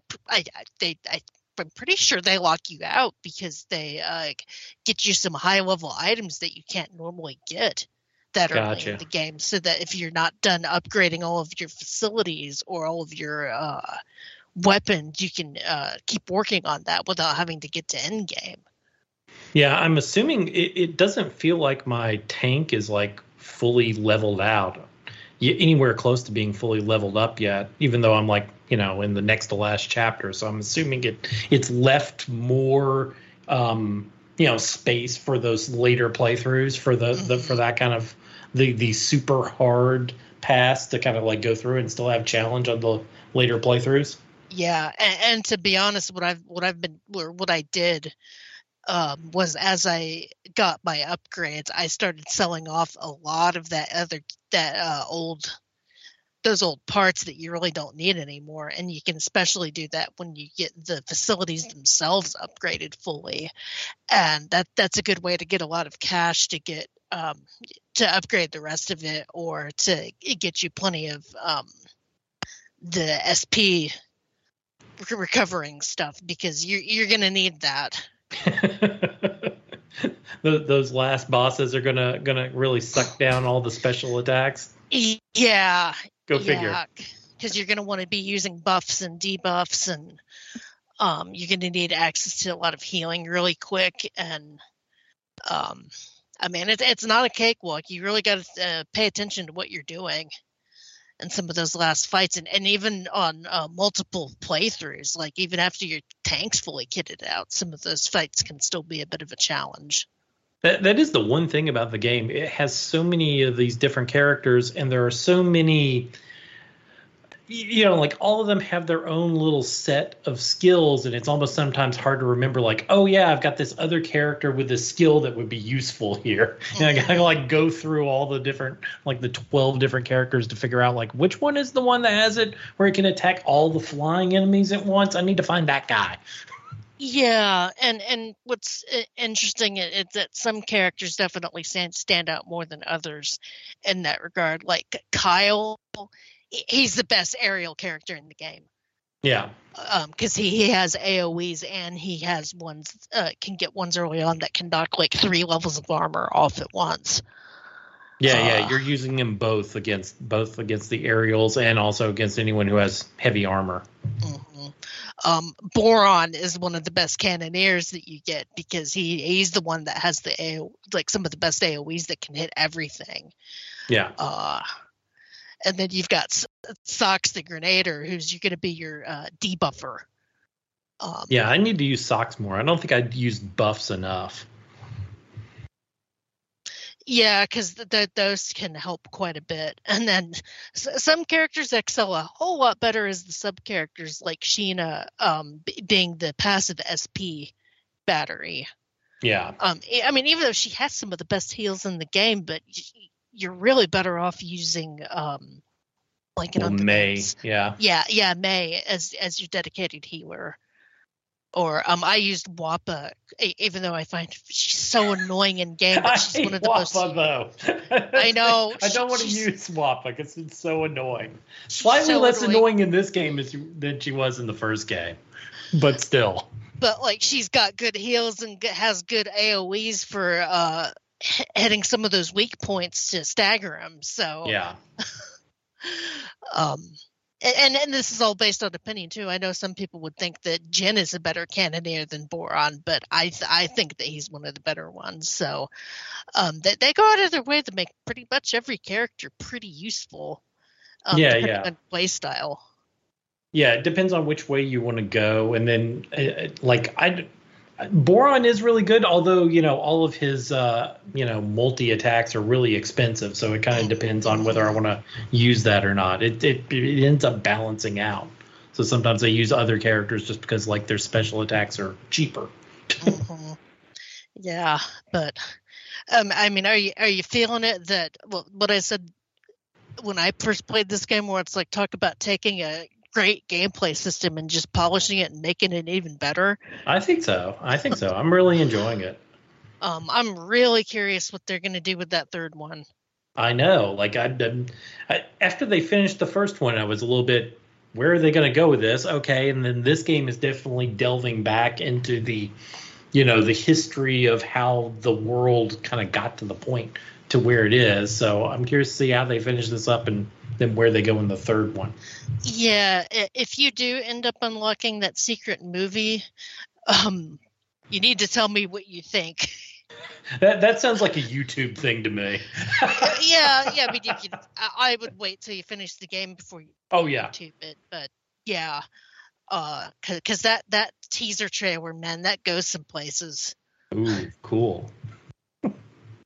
Oh, I love this series so much. I hope it sells well. I got my fingers crossed for him. I want to think it's doing a lot better. I mean, they've been going to anime conventions all summer. I follow their Twitter, and I've been seeing they've been retweeting a lot of praise about it. So I'm hoping. Well, the plus, I know the first one didn't sell that well, but on the plus side, they were doing everything themselves. So, whatever comes in is going directly to CyberConnect too. So they're not having to split it with a localizer. Yeah, I've been doing all I can to sing the game's praises and try to recommend it to people. I've gone on my way even to buy the little cosmetic DLC to toss them a little bit of extra cash. Oh, I need to do that. It's like the tip jar. It's the modern tip jar. Yep. I would just play them on Game Pass for free. Well, it's on there for Xbox. I might end up even double dipping at some point and picking up the Switch version, just for the heck of it too. Now, what's really been taunting me is they've been advertising a lot of their acrylic stands and other little tchotchkes related to the game. And it's like, oh, I want these, but that's a lot of yen. Oh, so it's all, Japanese only stuff that then you'd have to import. Oof. Yeah. Oof. That can get expensive. Yeah. Maybe when I go to Japan this October, I'll see some of that stuff out in the wild and be able to pick it up. God, I love this series so much. What's so funny? Nothing. Oh, I enjoy it as well. So was that it? I think so. Yeah. It's enough. Let's move on to feedback. Yeah, we had a lot of feedback for this particular question. What's your best and or worst Kickstarter story? From Shaman, my worst Kickstarter story is that I backed a Switch port of a late 3DS platformer called Chicken Wiggle in April 2018 with a target date of December 2018, and it was from a studio that had plenty of Switch experience. They've been incommunicado for more than a year now, and I'm not sure if it'll be out before the Switch's successor releases. Hey, they'll just retarget it to the next thing. Like all those Vita Kickstarters just said, forget the Vita. From Strawberry Eggs, it's probably telling that I couldn't remember the name of my worst Kickstarter story without looking it up. I backed Soul Saga way back when. I even specifically backed a Wii U download version. The last update for that project was February 2020. Yikes. From Gamer Esquire. Gamer Esquire. Like Strawberry Eggs, I made the mistake of backing Soul Saga. In retrospect, I should have been more discerning and chalk it up to lessons learned the hard way. I had another poor experience with Battle Princess Maiden, where the game was released and was adequate, but the creator balked on sending promised backer rewards and just stopped communicating with his backers. My experience with Dark Deity was far better, and we will see how Sea of Stars, Eden Chronicle, and most recently Warside, a game heavily inspired by Advanced Wars, turn out. Can they get in trouble for not giving promised backer rewards? That is the fundamental question of Kickstarter, Kelly. Yeah. Generally, no. Who's going to enforce that? Yeah. And then out of curiosity, I looked up that Soul Saga because it got brought up twice, and it's on Steam as a early access. Yeah. And when's the last time it was updated? Oh, yeah, February 28th. Oh, all reviews, there's 37, mostly negative. I wonder why that is. So is this considered vaporware at this point? Mm-hmm. Abandonware, my bad. Hang on, I need to get a drink of water for this one. This is a novel. Oh my gosh, let's see. Cajun ATX says, I'm usually behind on my podcast listening, but I think I caught up. To answer the question about Kickstarter, I've got a lot of those under my belt for board games. My other hobby, the good.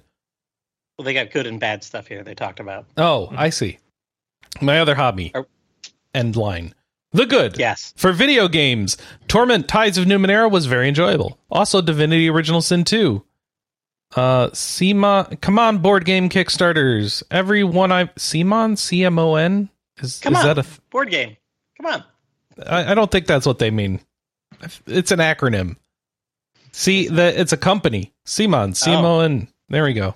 And they Kickstarter all their stuff. Everyone I've done has been real good. They give lots of extras on Kickstarter in the form of miniatures mostly, and some extra board game missions and such. My best were probably tied between Marvel United, which is a co-op with chibi Marvel heroes, and the other is called Cthulhu Death May Die, and has some cool detailed minis, sure, but that game is just real fun. All right, the bad. I did back Delver's Drop, so I know about that one, but at least that was low priced. There was one board game that took 3 years, but it just actually arrived. Pursuit of Happiness, big box. Another board game is 2 years late. They have the games produced, but the company didn't have the money to get them shipped from China. They asked for more shipping money, which we gave. And this week, we got an update that said, no update, but I'm going on vacation for a month. Oh! They took the shipping money and went I on guess vacation. so. They're shipping themselves somewhere.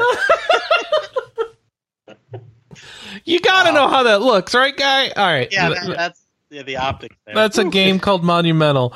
There's another board game expansion called Street Masters that I backed in 2020 through Indiegogo. That company also has like 3 other Kickstarter campaigns. They're all 2 years or more unfulfilled, and supposedly they are sitting in a warehouse, but they can't afford to ship them. Sure they are. Mm-hmm. The Monumental guy is going to check up on them right now. I'm going to China for a month. I'll let you know how it works out. Platty, you wrote in. I did. I've never actually backed Kickstarter personally, but my wife did about 1.5 years ago for these metal little Ticket to Ride trains for the board game. Ooh. And it took a good 18, 20 months, and I teased her every time. We'd be sitting playing Ticket to Ride, and she would say something about like, oh, I can't wait till our trains come. And I'm like, yeah. Your train's about to come in. Yep. And they actually did arrive, and they are quite nice. Hey. But for the price I think she paid, that stuff costs a lot to do in small batches. And they're metal and they're detailed. Mm-hmm. They're very nice. Mm-hmm. But hey, it came. It took about 2 years, but that was the only one either of us have ever done. And I was kind of remembering I had a friend who tried to do a Kickstarter for a pirate themed board game, and he thought everything was going all well, and then the business manager just kind of disappeared off the face of the earth and had a nervous breakdown. And I don't think the board game slowly got shipped out, but it was just a nightmare for the particular friend. And they don't do Kickstarter anymore because of that on the business end. Put it that way. So, so sometimes this stuff is kind of out of the creator's control. I mean, I know. No, I mean, when there's more than one person, all it takes is one person to sink the ship there. Yeah, if you're doing little small companies and it's hard to talk about because, one, I don't remember all of the details, and two, I'm trying to be vague so that I don't accidentally incriminate anybody. But yeah, it was just kind of an example I thought of something not being necessarily one of the pair's fault. So yeah, it's a mess, and there's no guarantee. And any product can go bad, but go ahead. There are the times when it actually does come out and it's just terrible, like The Good Life. Or Mighty Number 9. All right. Shall we move on to news?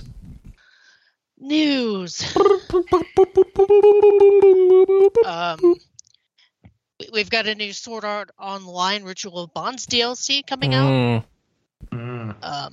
Or rather, pre-orders are now open for Sword Art Online Last Recollection, which I guess is the newest game in the series. And then they also revealed details about the game's DLC and released a new story trailer. Don't care. So they're already talking about DLC before the game is even being released. It's my favorite, but it's Namco Bandai, right? So this is what they do.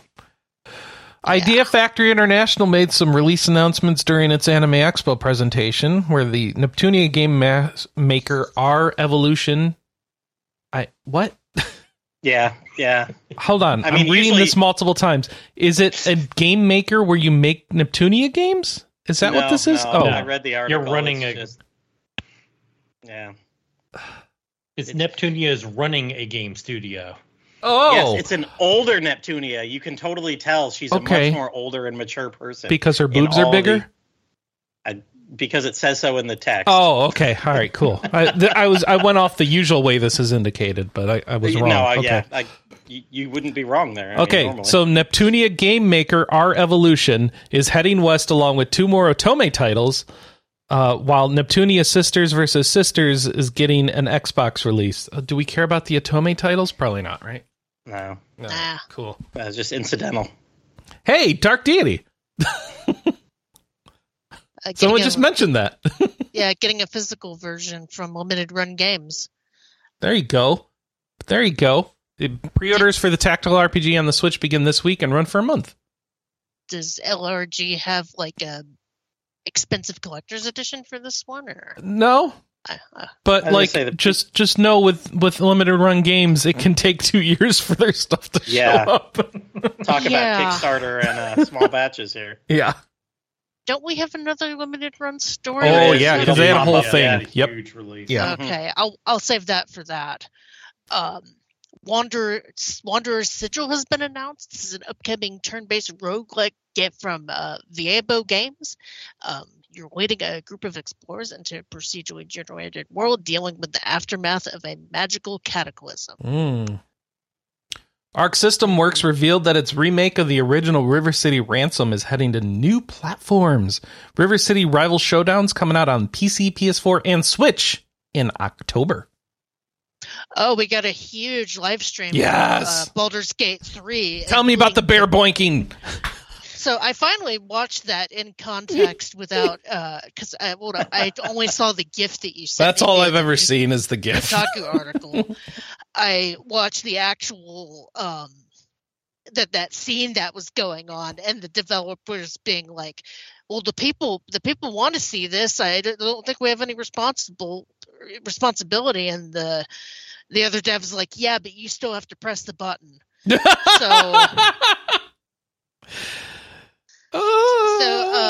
TLDR, there's romance options, including dating your druid who can turn into a bear, and apparently, I guess when she gets horny, she turns into a bear or something. I don't know.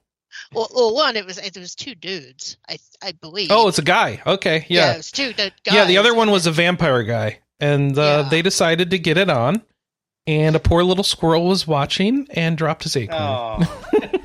The squirrel was shocked. Yes. watch some of the crowd reactions in that. I don't think they were ready for it. Yeah. But that bear, have you ever seen this bear smile? Because you'll see this bear smile. Oh my God. And do not watch this at work, by the way, because both characters are nude. And, no, they are not. Yes, not in the panel part I saw. Like there was. No, I watched it. That they're nude. You see stuff. Wait, they got their TikTok banned. Did they also get their Twitch banned, Tam? Tam says they got their Twitch banned as well. Wow. So, wait, does that mean when the game is actually out, people can't stream that? Perhaps. Twitch bans are so weird because they do a terrible job of consistency, right? And explanation. Yeah. Okay, anyway. Well, the actual scene uploaded to YouTube has... it was just TikTok, says Tim. All right. The actual scene uploaded to YouTube says not safe for stream shortly after the squirrel dropped his acorn. Some people would say it's not safe for life. On those nuts. But yeah, full romance options. Supposedly you can choose the size of your junk. Wait, really? Yeah. As one does in life. That's like a cyberpunk setting. I don't expect it here. And that's not an article, by the way. I found that out on the Kotaku article. The romance options are designed. Baldur's Gate 3 autocompletes are gameplay, and the second autocomplete is bear. Uh-huh. The romance options are designed to offer many different formulas on how a relationship can play out. So you've got a lot of options, that's for sure. The more I see from this game, not just the bear clip, but the more I see from it, the more curious I am. When is it supposed to come out? On August 3rd on PC and Mac? September 6th on console. Yeah. So watch that clip at your own risk, I guess. Speaking of horny stuff, but on the other end of the spectrum, Honkai Star Rail version 1.2 update is releasing next week. This is titled Immortality Ends, and it features the climax to, that name, Shianzu Lofu's adventure, as well as 3 more playable characters. I'm sure there's a host of other features coming. And this is the free-to-play turn-based RPG that tells a story in the Honkai universe. I guess Honkai is an anime? Nobody knows. Honkai Star Rail? No, that's a video game. Yeah, it's the I know, but it's the turn-based strategy, or it's the strategy turn-based RPG from the Genshin Impact people. But it says a standalone story in the Honkai universe, like there's other media. Yeah, I don't know. I don't know either. Maybe you don't have to play the whole game to understand that one. And news for you, Platty. Dragon Quest Monsters: The Dark Prince gets some more details, including additional DLC planned on release date. This was interesting. So this is kind of a new one for Dragon Quest to have day one DLC. And I know I hang out in a Dragon Quest Monsters Discord group. That these people are like the ones that'll be the top 10 of the 100,000 leaderboards when those come out someday. But there's basically 3 DLCs they announced. They got this mole hole that lets players reunite with monster types they previously encountered and to find tricky synthesis monsters. This is important because in Dragon Quest Monsters, you're basically breeding monsters to get a better monster, and then the 2 parents go away. So a lot of breeding chains for the highest level monsters in all these games. Like you may need 10 of one monster to breed with 10 different ones to get 10 different babies to get, breed those together to get those together, just to get, this really big one you want. So previous games have always had, or not always, but a lot of the previous games, especially on the 3DS, have had ways to get extra synthesis monsters. Like, okay, you already had a golem. Like if you just go through this door, there's going to be a whole lot of golems in there that you can fight, and you don't have to just rely on the ability of them being out in the overworld somewhere. So that sounds like a quick way to do it. You got Coach Joe's Dungeon Gym, which features some randomly generated dungeons with powerful monsters with unique requirements. And they got this treasure trunk that lets you open a treasure chest for exciting rewards every so often. And they've never... And the interesting part about this is these kind of things have always been in the 3DS games as just features. Now we get to the Switch and they're DLC, and they're not that cheap. They're between like $7 and $10 on the listed in Japan. They've given no prices for here, so this could be something you drop another $20 on just at the start of the game when this comes out here December 1st. So interesting. And we don't have it on here, but Dragon Quest Treasures kind of got stealth dropped to PC the other day. Yeah, if you want to play Dragon Quest Monsters Lite. Yeah. On PC, it's there now. It's a cute little game, but know that it doesn't feel fully baked. At least I didn't feel like it.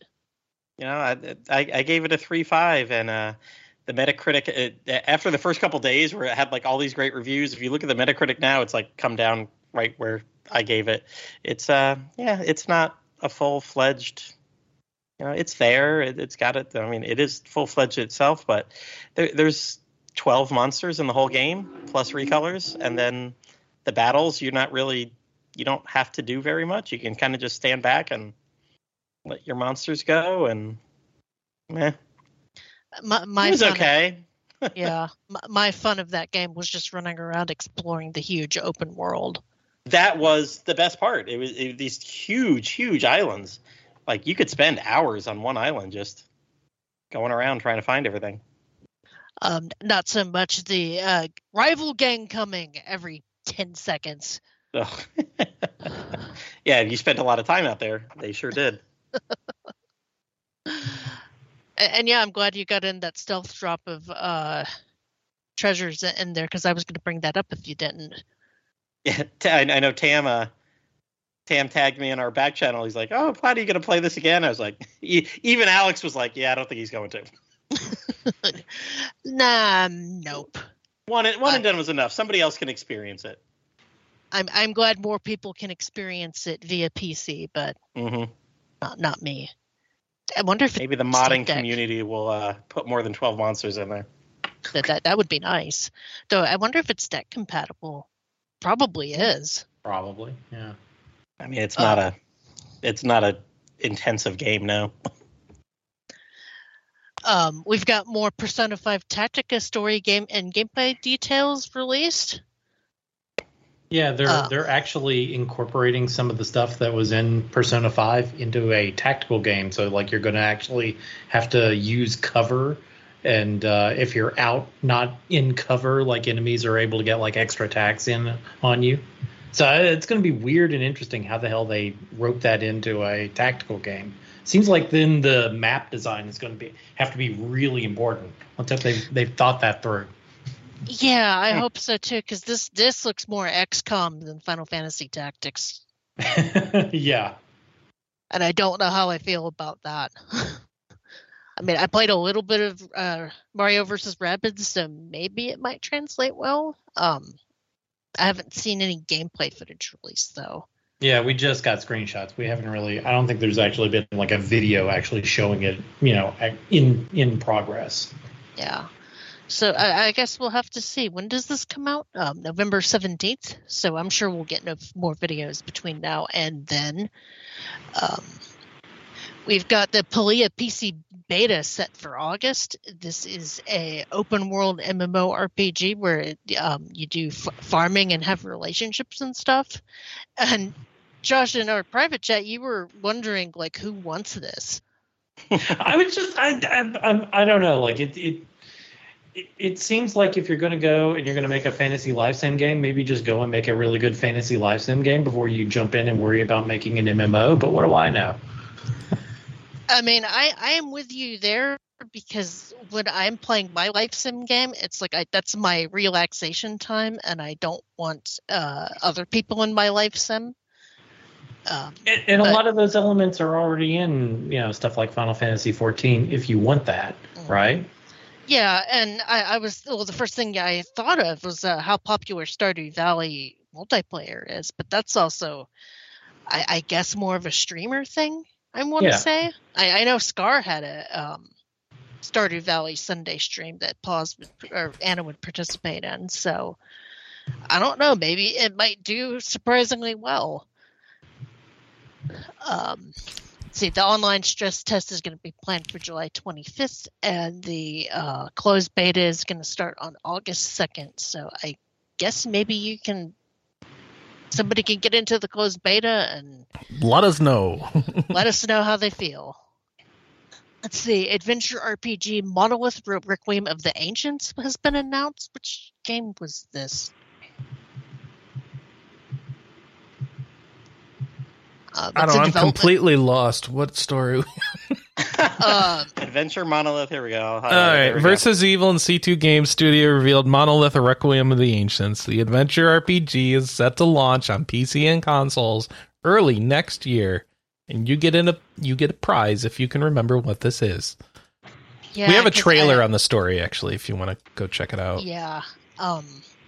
Might be your best bet. Is this another action RPG thing? Yeah, adventure RPG, right? So, Sting teased a Riviera the Promised Land remaster. Now that is news that makes me happy.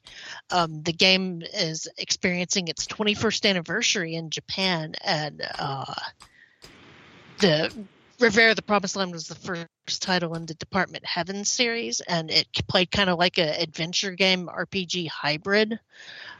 Came out for the WonderSwan Color and then was ported to the GBA and PSP several years ago.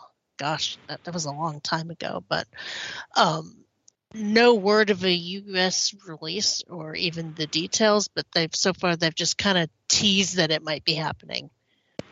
Yggdra Union has come out here, so I'm sure that's going to make it here too. Yeah, and I think we're getting Yggdra Union next month. Yeah. So there's a story about that later. Yeah. And then Limited Run had a huge, I guess, retro E3 presentation. Yeah, the LRG3. And this is so weird. Their conceit was they time traveled back to the first E3 and gave a presentation about 2023 games in order to bring E3 2023 and 2024 back into existence. It didn't work, but they made it sound like it did. I'm telling you, it didn't actually work. Anyway, it was their, they do a kind of, they do their job. I want to say it's badly produced, but I know they're trying and they don't have like the funds of other things. But it's like it's kind of like Drama Club decides to film a movie. Yeah. and they hit that vibe and showed a bunch of trailers, and the trailers are fine. So relevant to our interests is Another Crusade, which is kind of a fan reimagining, or just kind of a, how do I put it? It's Super Mario RPG with the serial numbers filed off. The combat is exactly the same, right down to the buttons being the same colors as the Famicom buttons. And it looks really cool. What game was that? Another Crusade. Oh, that's the first one on their list there, yeah. But then in the... Yeah, it's Super Mario RPG, but they're like all puppets. It's great. Yeah. Yeah. And then not in the news story itself, but they talked about their... And I'm blanking on the name of the damn engine now. I think it's a Critical Engine, which is a tool so that developers can... the Carbon Engine. Oh, Carbon Engine. Thank you. I don't know why I was blanking So on they've basically got this thing that lets you release emulated games on modern platforms easily. Mm-hmm. But it's like not open source or anything, so I hate how they're doing it. But, it's a service they're offering. You can work with them and they'll help you do that thing that some companies have tried and done poorly, and other companies have tried and they keep it all themselves. And here's a company that's like, hey, come to us, we'll work with you. We got a guy, they even named the guy in the thing, like Video Game Maestro. I don't know what his name was, I forget. But like some dude who's like good at this, who works on the programming. So Vaughn saying, AKA RetroArch, but worse. It probably is, but I don't know. Like, Well, Yeah. we're going to see because they announced a ton of PS1 stuff remaster coming, including Clock Tower, the original Gex trilogy. Yeah, that was that was how they ended the show, was like, here's the game that's going to save E3. Gex. No. And I knew they knew that. Like, that was the joke, because like Gex is never going to save E3. But yep, Gex is back, baby. The thing I want to know is if they're going to get Dana Gould to record new voice lines for that. I assume it's not going to be new lines. It's just going to be the old lines, right? I mean, I don't know. It's the original trilogy. Why would you redo all that? It's just an up-res, right? I mean, some of those lines are pretty dated. And yeah, Vaughn is, I'm guessing it's ports and not remakes. Yeah, that's what I'm guessing too. Do you want to play the old like Sega Genesis Jurassic Park games though? That's another thing you'll be able to do. Those games sucked, but I am curious about Gargoyles Remastered. Hey, so Gargoyles Remastered was already announced before this apparently, but like I don't remember that. Oh, Disney did it at their D23 Expo last year. But yeah, I don't remember this game. Is it any good? It was on the Sega. It was on the Sega Channel back in the day. I played a little bit of it, and all I remember was that it was very hard. So, like, the show's great, but like, do I really want the hard video game adaptation? Probably not. I don't know. What I do know is relevant. Hold on. Tam just dropped some knowledge on me. They're doing a Gargoyles live action film. I did see that advertised somewhere. But the voices won't be right. I can't handle new voices on this. Are you kidding me? It's not for you. It's for new people. No, it is for me. What are you talking about? Who's new? Who's wanting Gargoyles other than people who watched Disney Afternoon in the 90s? Are you kidding me?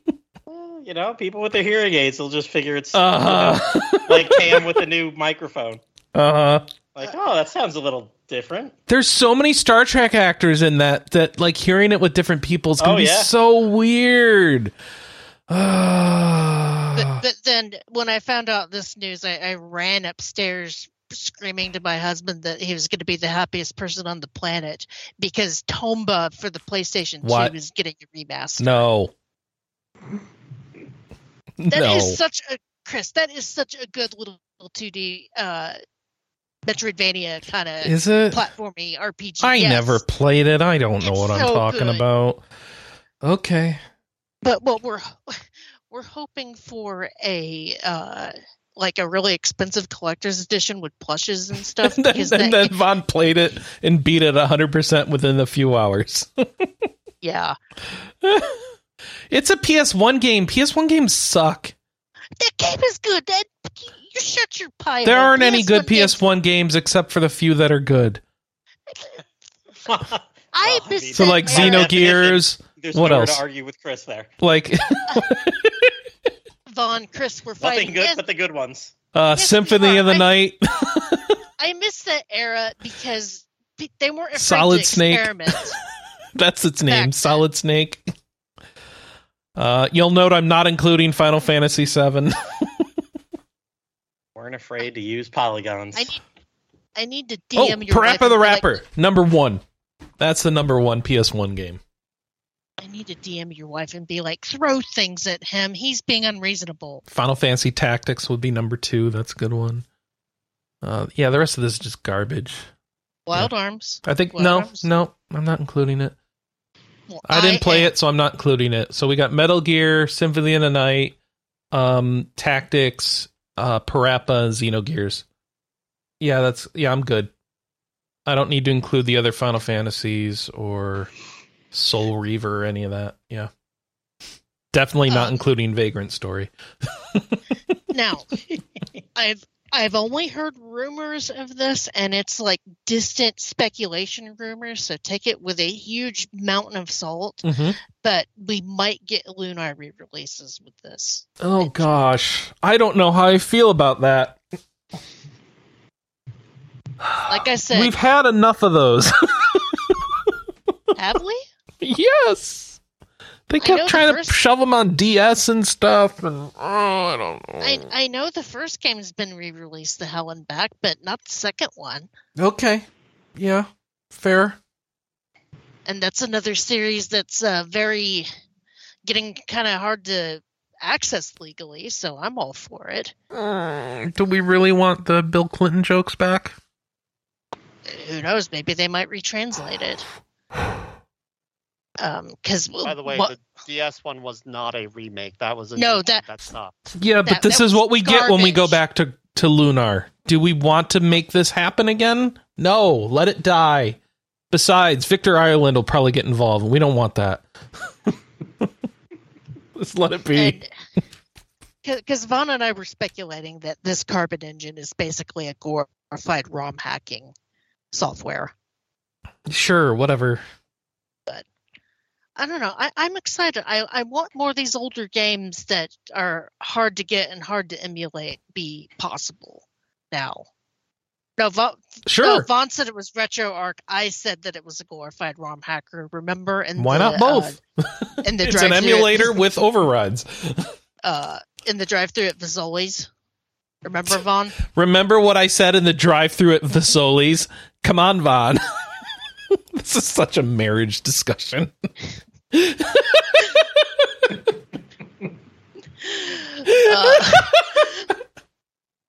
Yeah, it's a title. Yeah, I'm adding that to the list if it's not there already. They gave our dog a treat and said, and here's a treat for the baby. And I just wanted to yell, he's not a baby, he's a man. But that was very cute.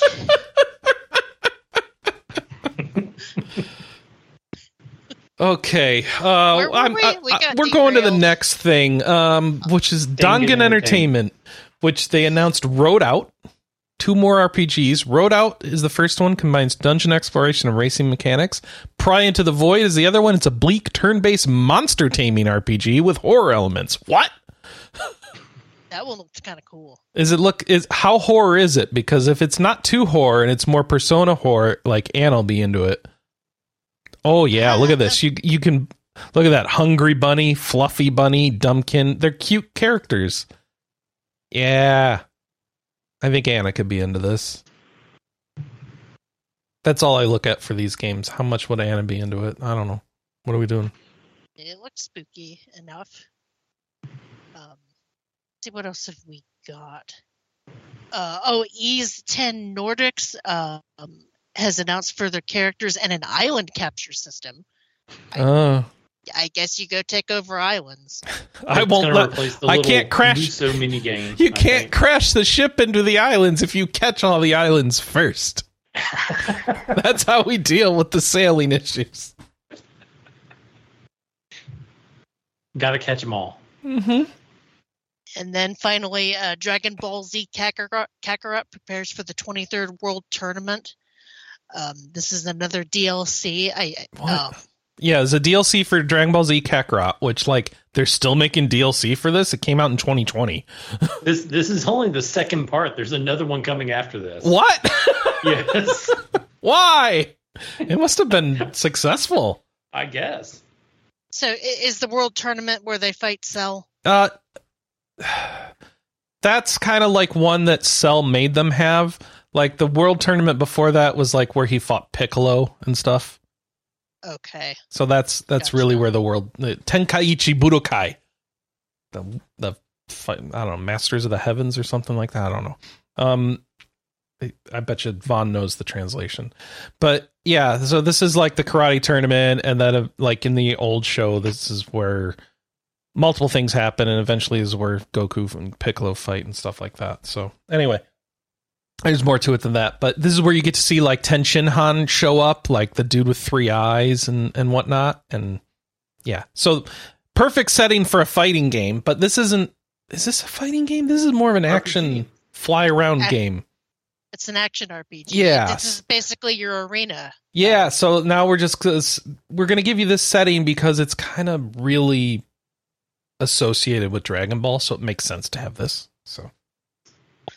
Now, did we want a new release date lightning round? Oh, yes. Lightning, So fast. we got Touhou New World release dates announced. This is a fan game action RPG for the notorious Bullet Hell Touhou series. The release dates are July 13th for the PS4 and PS5 and Nintendo Switch. Is this the one that was shown at the Oh, this is different than the one that was shown at Limited Run Games, which is a physical version of the Metroidvania one. Oh my gosh, so many Touhou fan games. All right. Mitzi Games Space Cats Tactics is launching in a few weeks. The space RPG sees player managing their crews and participating in tactical battles across the galaxy. Kelly getting Space Cats? This is how Kel gets into FTC clones. There you go. Or I'm sorry, FTL clones. Space Cats. That was the vibe I got from that trailer was FTL. Mm-hmm. With cats. Yes, with kitties. Kill Squad is hitting PlayStation consoles this month, specifically on July 20th. And yeah, this is an action RPG. Goblins Publishing and Locky Studios revealed that Oaken's fully launching in a couple of weeks. It's a tactical roguelike that will launch on PC and consoles, and a physical edition to be released later in Europe. Moan, you defeat monsters and gain strong weapons and armor. You may be defeated, but don't give up. Become stronger. I will believe there will be a day when the heroes defeat the Devil King is releasing in September. What? Specifically on September 21st. No! That's not its name. You have to say the full title or it doesn't count. Oh my gosh, there it is right on the screen. Monyu defeated monsters and gained strong... Oh my... No, I'm not saying that again. I want prank calls where people call GameStop and request to pre-order this and only say the full title. Will it be any good? I assume not. Right? Oh, it's a first-person dungeon crawler. All right. Yeah. From experience, so yeah, it probably will be pretty good. Yeah, right? Yeah, that's usually pretty decent. Yeah. I like stuff like that. Rockfish Games have revealed a console release date for their space action RPG Everspace 2. It'll arrive digitally on PS5 and Xbox Series X and S in early August, with a physical edition releasing in October. Sengoku Dynasty is launching on early access in August. This is an open world city builder. Yeah, village builder, and it is coming out on August 10th. Aspire and Beamdog announced a full release date for Myth Force, the first-person action roguelike. Will exit early access on PC and head to consoles this summer. This is the one that looks like He-Man cartoon, but it's a first-person action game, so I don't care about it. Xuan Yan's Sword Mist Beyond the Mountains is releasing on PC in July. This is a turn-based remaster of Xuan Yan's Sword 3, and it's coming out on July 26, 2023, part of a long-running Taiwanese RPG series. Shakespearean Magical Girl RPG This Way Madness Lies is coming to consoles. The game will release on Switch in a couple of weeks with a PS5 release to follow. I think Limited Runs also announced a physical thing. Yep. Mm-hmm. We are friends with Z-Boy Games, by the way, so... Mm-hmm. Who's breaking up? Did you hear? Bill's leaving. Oh. What? Yeah! Mm-hmm. Oh, no. I don't know what's going to happen.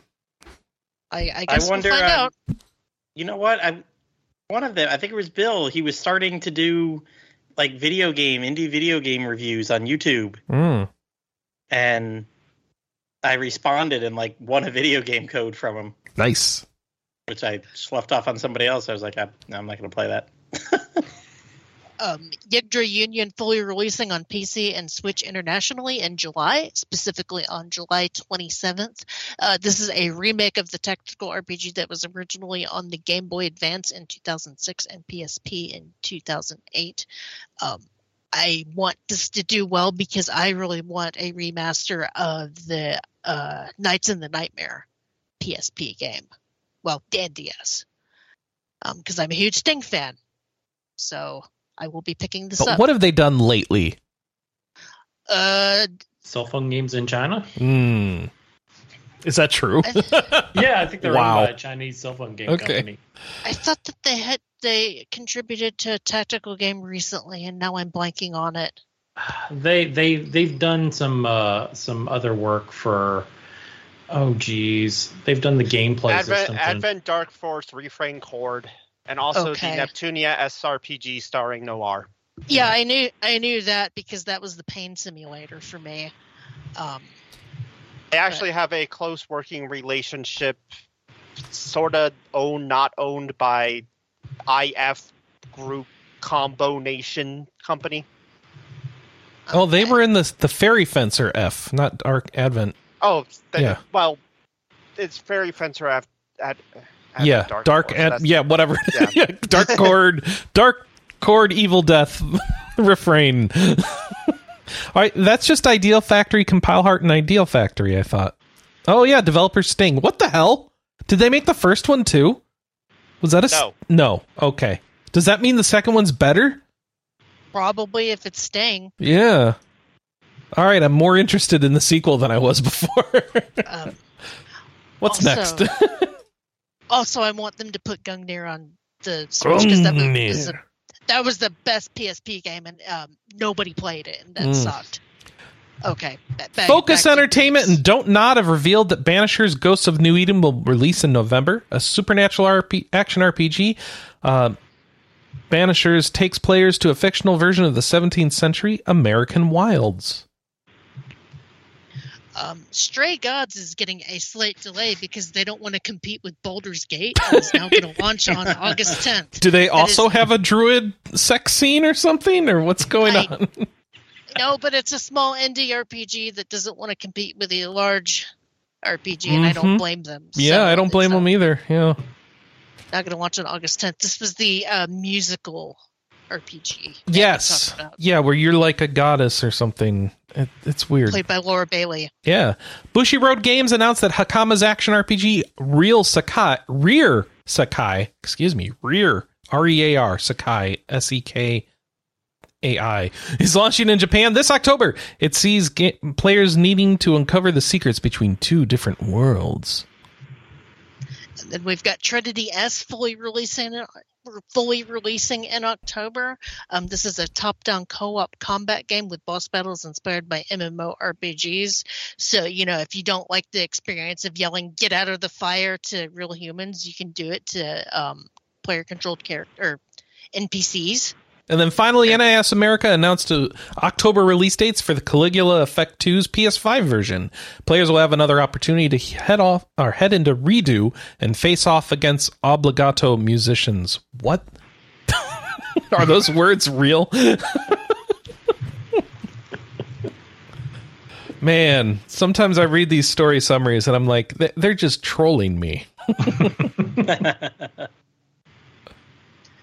So that was all the briefs or new release dates. So what's coming out, Chris?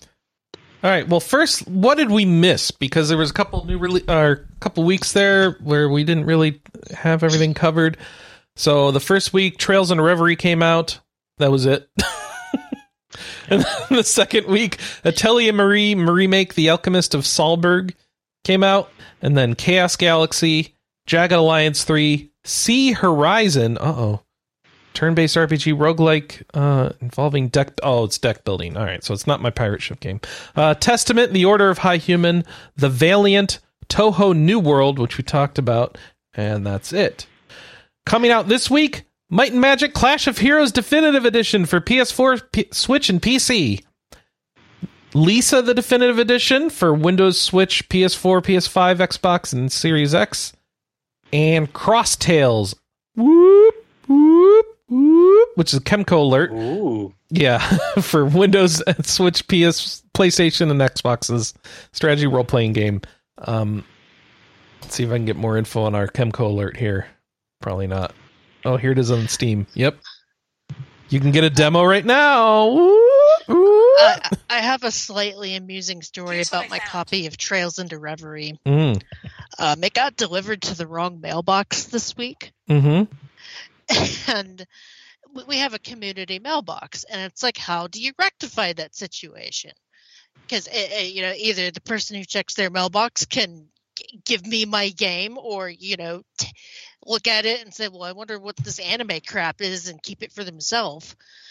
So I had to leave a note on the community mailbox being like, hey, can you check the other boxes to see if there's something for insert my house number here? And it got delivered, but why do I have such bad luck with getting my games delivered? I don't know, but you got it, right? Yeah, So no, I got it. It showed up at your house? Well, in my mailbox. Yeah. That's good. It was just... Where else should it be? Because it could have ended up in somebody else's mailbox, and I wasn't exactly trusting of... Well, one, people wait a couple of days to check the mail because they have to hoof it all the way to our yard to check the community mailbox.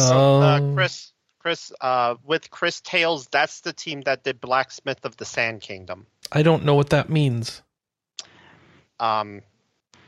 Wait, that's the one that did... Is that Ridion? Yes. Yeah, okay. So that's not really Kemco. That's they also did the Adventure Bar Story. Oh. And yeah, so they're the decent ones. They just, Ladies and gentlemen, we are canceling the Kemco alert. Canceling the Kemco alert. Not the Kemco, the people under Kemco. It's like Kemco's just publishing this. They're publishing, yeah. It's got cat Kemco people. developed. Kelly. Ooh, cat people? But it's like Japanese cat people, so just ears and tails. Oh. I don't know if that's cat enough for you, but this is what you get. I play a Makote in 14, so... There you go. Pretty much that. But the main point of the story, Chris, is that the anxiety I was feeling, worrying that, I wasn't going to get my game that I paid for because of somebody being like, oh, hey, free anime game. Even though we live in we don't have a lot of teenagers in this neighborhood, so I highly doubt they're going to be playing that. But it's still a little frustrating, man. Yeah, I guess I just didn't follow the story. Sorry. Yeah. So now we've got editorials. Luis Mauricio reviewed Final Fantasy 16. He gave it a 4.5 out of 5. Unacceptable. Kick him off the site. 5s only. I waited until the show to say this because I realized on Twitter it wouldn't sound as jokey. And in case I'm kidding. Nope, 5s only. I agree, actually. I haven't even finished it. 5s only. Come on. And the pluses were gripping and emotive story. Icon battles are outstanding, and exciting soundtrack, and beautiful world and imposing icons. But also, it's not much of an RPG. Yeah, the negatives are unsynchronized lip movement, and some side quests feel like fetch errands.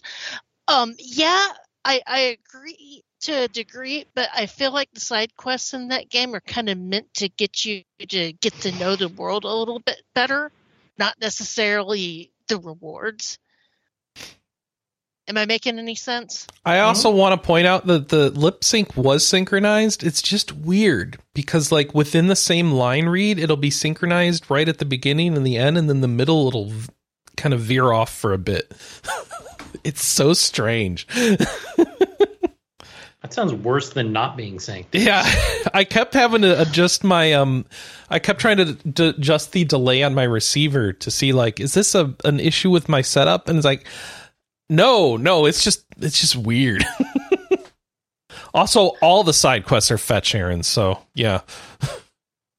I feel like the side quests are more about the story. The ones that yes, okay, so just have skits then. Then people will just skip those. Yeah, all right.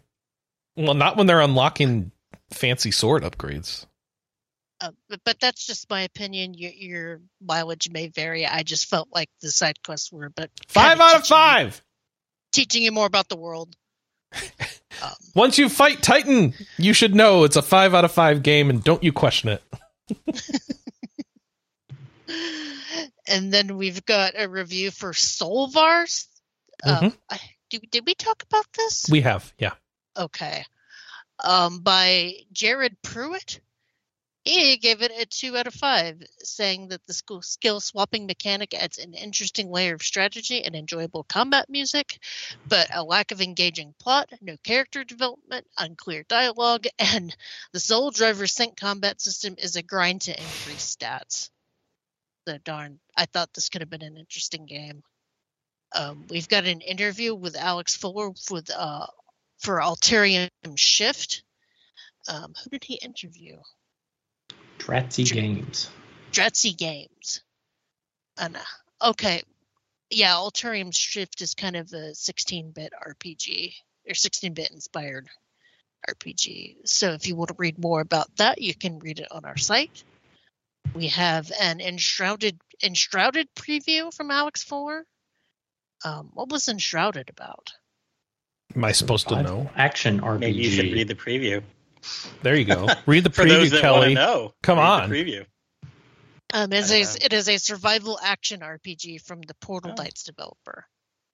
So Dark Souls with survival. Valheim, it has maybe? base building mechanics. Okay, Valheim. Got it. Yeah. You can dig. Yeah, there you go. That's a lot of digging. We've got our JRPG July introduction and week 1 on the site right now. JRPG July is where we play our JRPGs and talk about them, and people write little blurbs about them. So, Josh, you're playing Fuga 2? Right. Matt, were you participating? I am not. I can't get that writing done that fast. Okay. I mean, I'm playing JRPGs. That's a given, but yeah. No, that's usually what I do too. Technically, Persona 5 Strikers is my JRPG July. I just never have time to write the blurbs, so I just talk about it on Twitter. So you can read the blurbs week to week on the site, or follow on social media with #JRPG July. There you go. And then we've got a backlog in the year with Sam, who broke her arm recently, and that Poor sucks. Thing. So she's been playing stuff one-handed. Yeah, so Atelier Ryza 3, Grim Grimoire, and Final Fantasy Pixel Remaster. All games that you can easily one-hand. Oh, and she just started Octopath. Yeah. You know, that is a complaint I have. I wish that RPGs with no twitchy mechanic would just have a one-hand mode, like Octopath. I've tried 3D printing a one-handed grip for my Switch controllers, but it doesn't feel right. And there's no reason why I think that a game like Octopath shouldn't just have a one-handed controls mode. You guys have thoughts on that? Mm-mm. I agree that they should all have one-handed control modes or be easily controllable, but just for accessibility reasons more than anything. I mean, that's kind of why I like old the Pokemon have that. Like, yeah. I remember. Yeah. That's kind of why I like the Xbox Elite controller, so I can program the paddles on the back and basically set up a one-hand mode, and I can just kind of hold the controller in one hand and play along. I don't know. Maybe that can be our question of the week. What kind of accessibility features do you want to see more in games? Oh, I like it. Yes. Because not just one-handed mode. I want the ability to be able to change font size, because you could do that in 14 or 16, Final Fantasy 16, and that was a godsend. You can do it in Diablo 4 as well. Because as I get older, my eyesight gets worse. Yeah, here's the thing. 16 doesn't let you change it everywhere, though. Oh. It's only the subtitles. And I actually really wished I could change the rest of the UI size, and I was feeling so old. Yeah, like, I can't see this game well. I was having trouble with some of the text in the upgrade menu. Yep. But it's a start. It's the same stuff we went through when we went to HD for the first time, and now people are hitting it with 4K, and we haven't really nailed the font scaling. But yeah, anything that could make your gameplay experience more accessible, send us a note. Leave a note on the comment thread for this particular show, and we'll read it on the air, because I'm curious how other people feel about that. Not just one-handed modes, anything, subtitles, blind modes. Yeah. Well, let them tell us. Let them tell us. Yeah. Stuff that we haven't even thought of. Yeah. So leave that on the show thread, at rpgamer.com. Go to podcast, RPGcast, and let us know there. I would like to say, now that we've talked over what's coming and we've talked over our reviews, what's everyone going to play this week? Kelly? I'm going to be finishing up Cassette Beast, and man, I am tempted to boot up Harvestella after Matt's glowing review of it, because that sounds like a fun game. Speaking of Matt, what are you going to play? I need to get back into Cold Steel 3. Kelly's nicely delayed our backtrack on it because I was too slow. So I think that's one of our September games or one of our August games. Let's see. I know it's coming up soonish. P5 Strikers. So I probably got about 20 or 30 hours of Cold Steel to play and Persona 5 Strikers. We'll see if I get to both of those. But Cold Steel 3, I'm like 2/3 of the way through. So I that's what I need to do. Cold Steel 3. You have Diablo 3 and Bravely Default 2 before you get to Cold Steel 3 on August 23rd. Yep. So I've got 6 weeks to knock the rest of that out, but hopefully Rune Factory 3 comes in at some point. All right, and Josh? I got to finish Fuga, and then I want to start Trails into Reverie. All right, more Reverie. Gosh, I need to finish Trails to Azure before I start up Reverie, but I only briefly booted that up. Got to get back to that, Kelly. It's good. So Kelly, you're only one game behind. I'm 1.5. Yeah. Or should I say like 5 because Cold Steel 4 is so long? Pretty much. Yeah. Oh. For myself, I should really finish 16, and instead I'll probably spend all the time playing Halls of Torment. So at least I know myself. There you go. There you go. As long as you enjoy it. All right. Thanks, everybody, for joining us. Thank you, Matt and Kelly and Josh, and we're going to see you next week. Until then, goodbye, everybody. Bye-bye. Bye.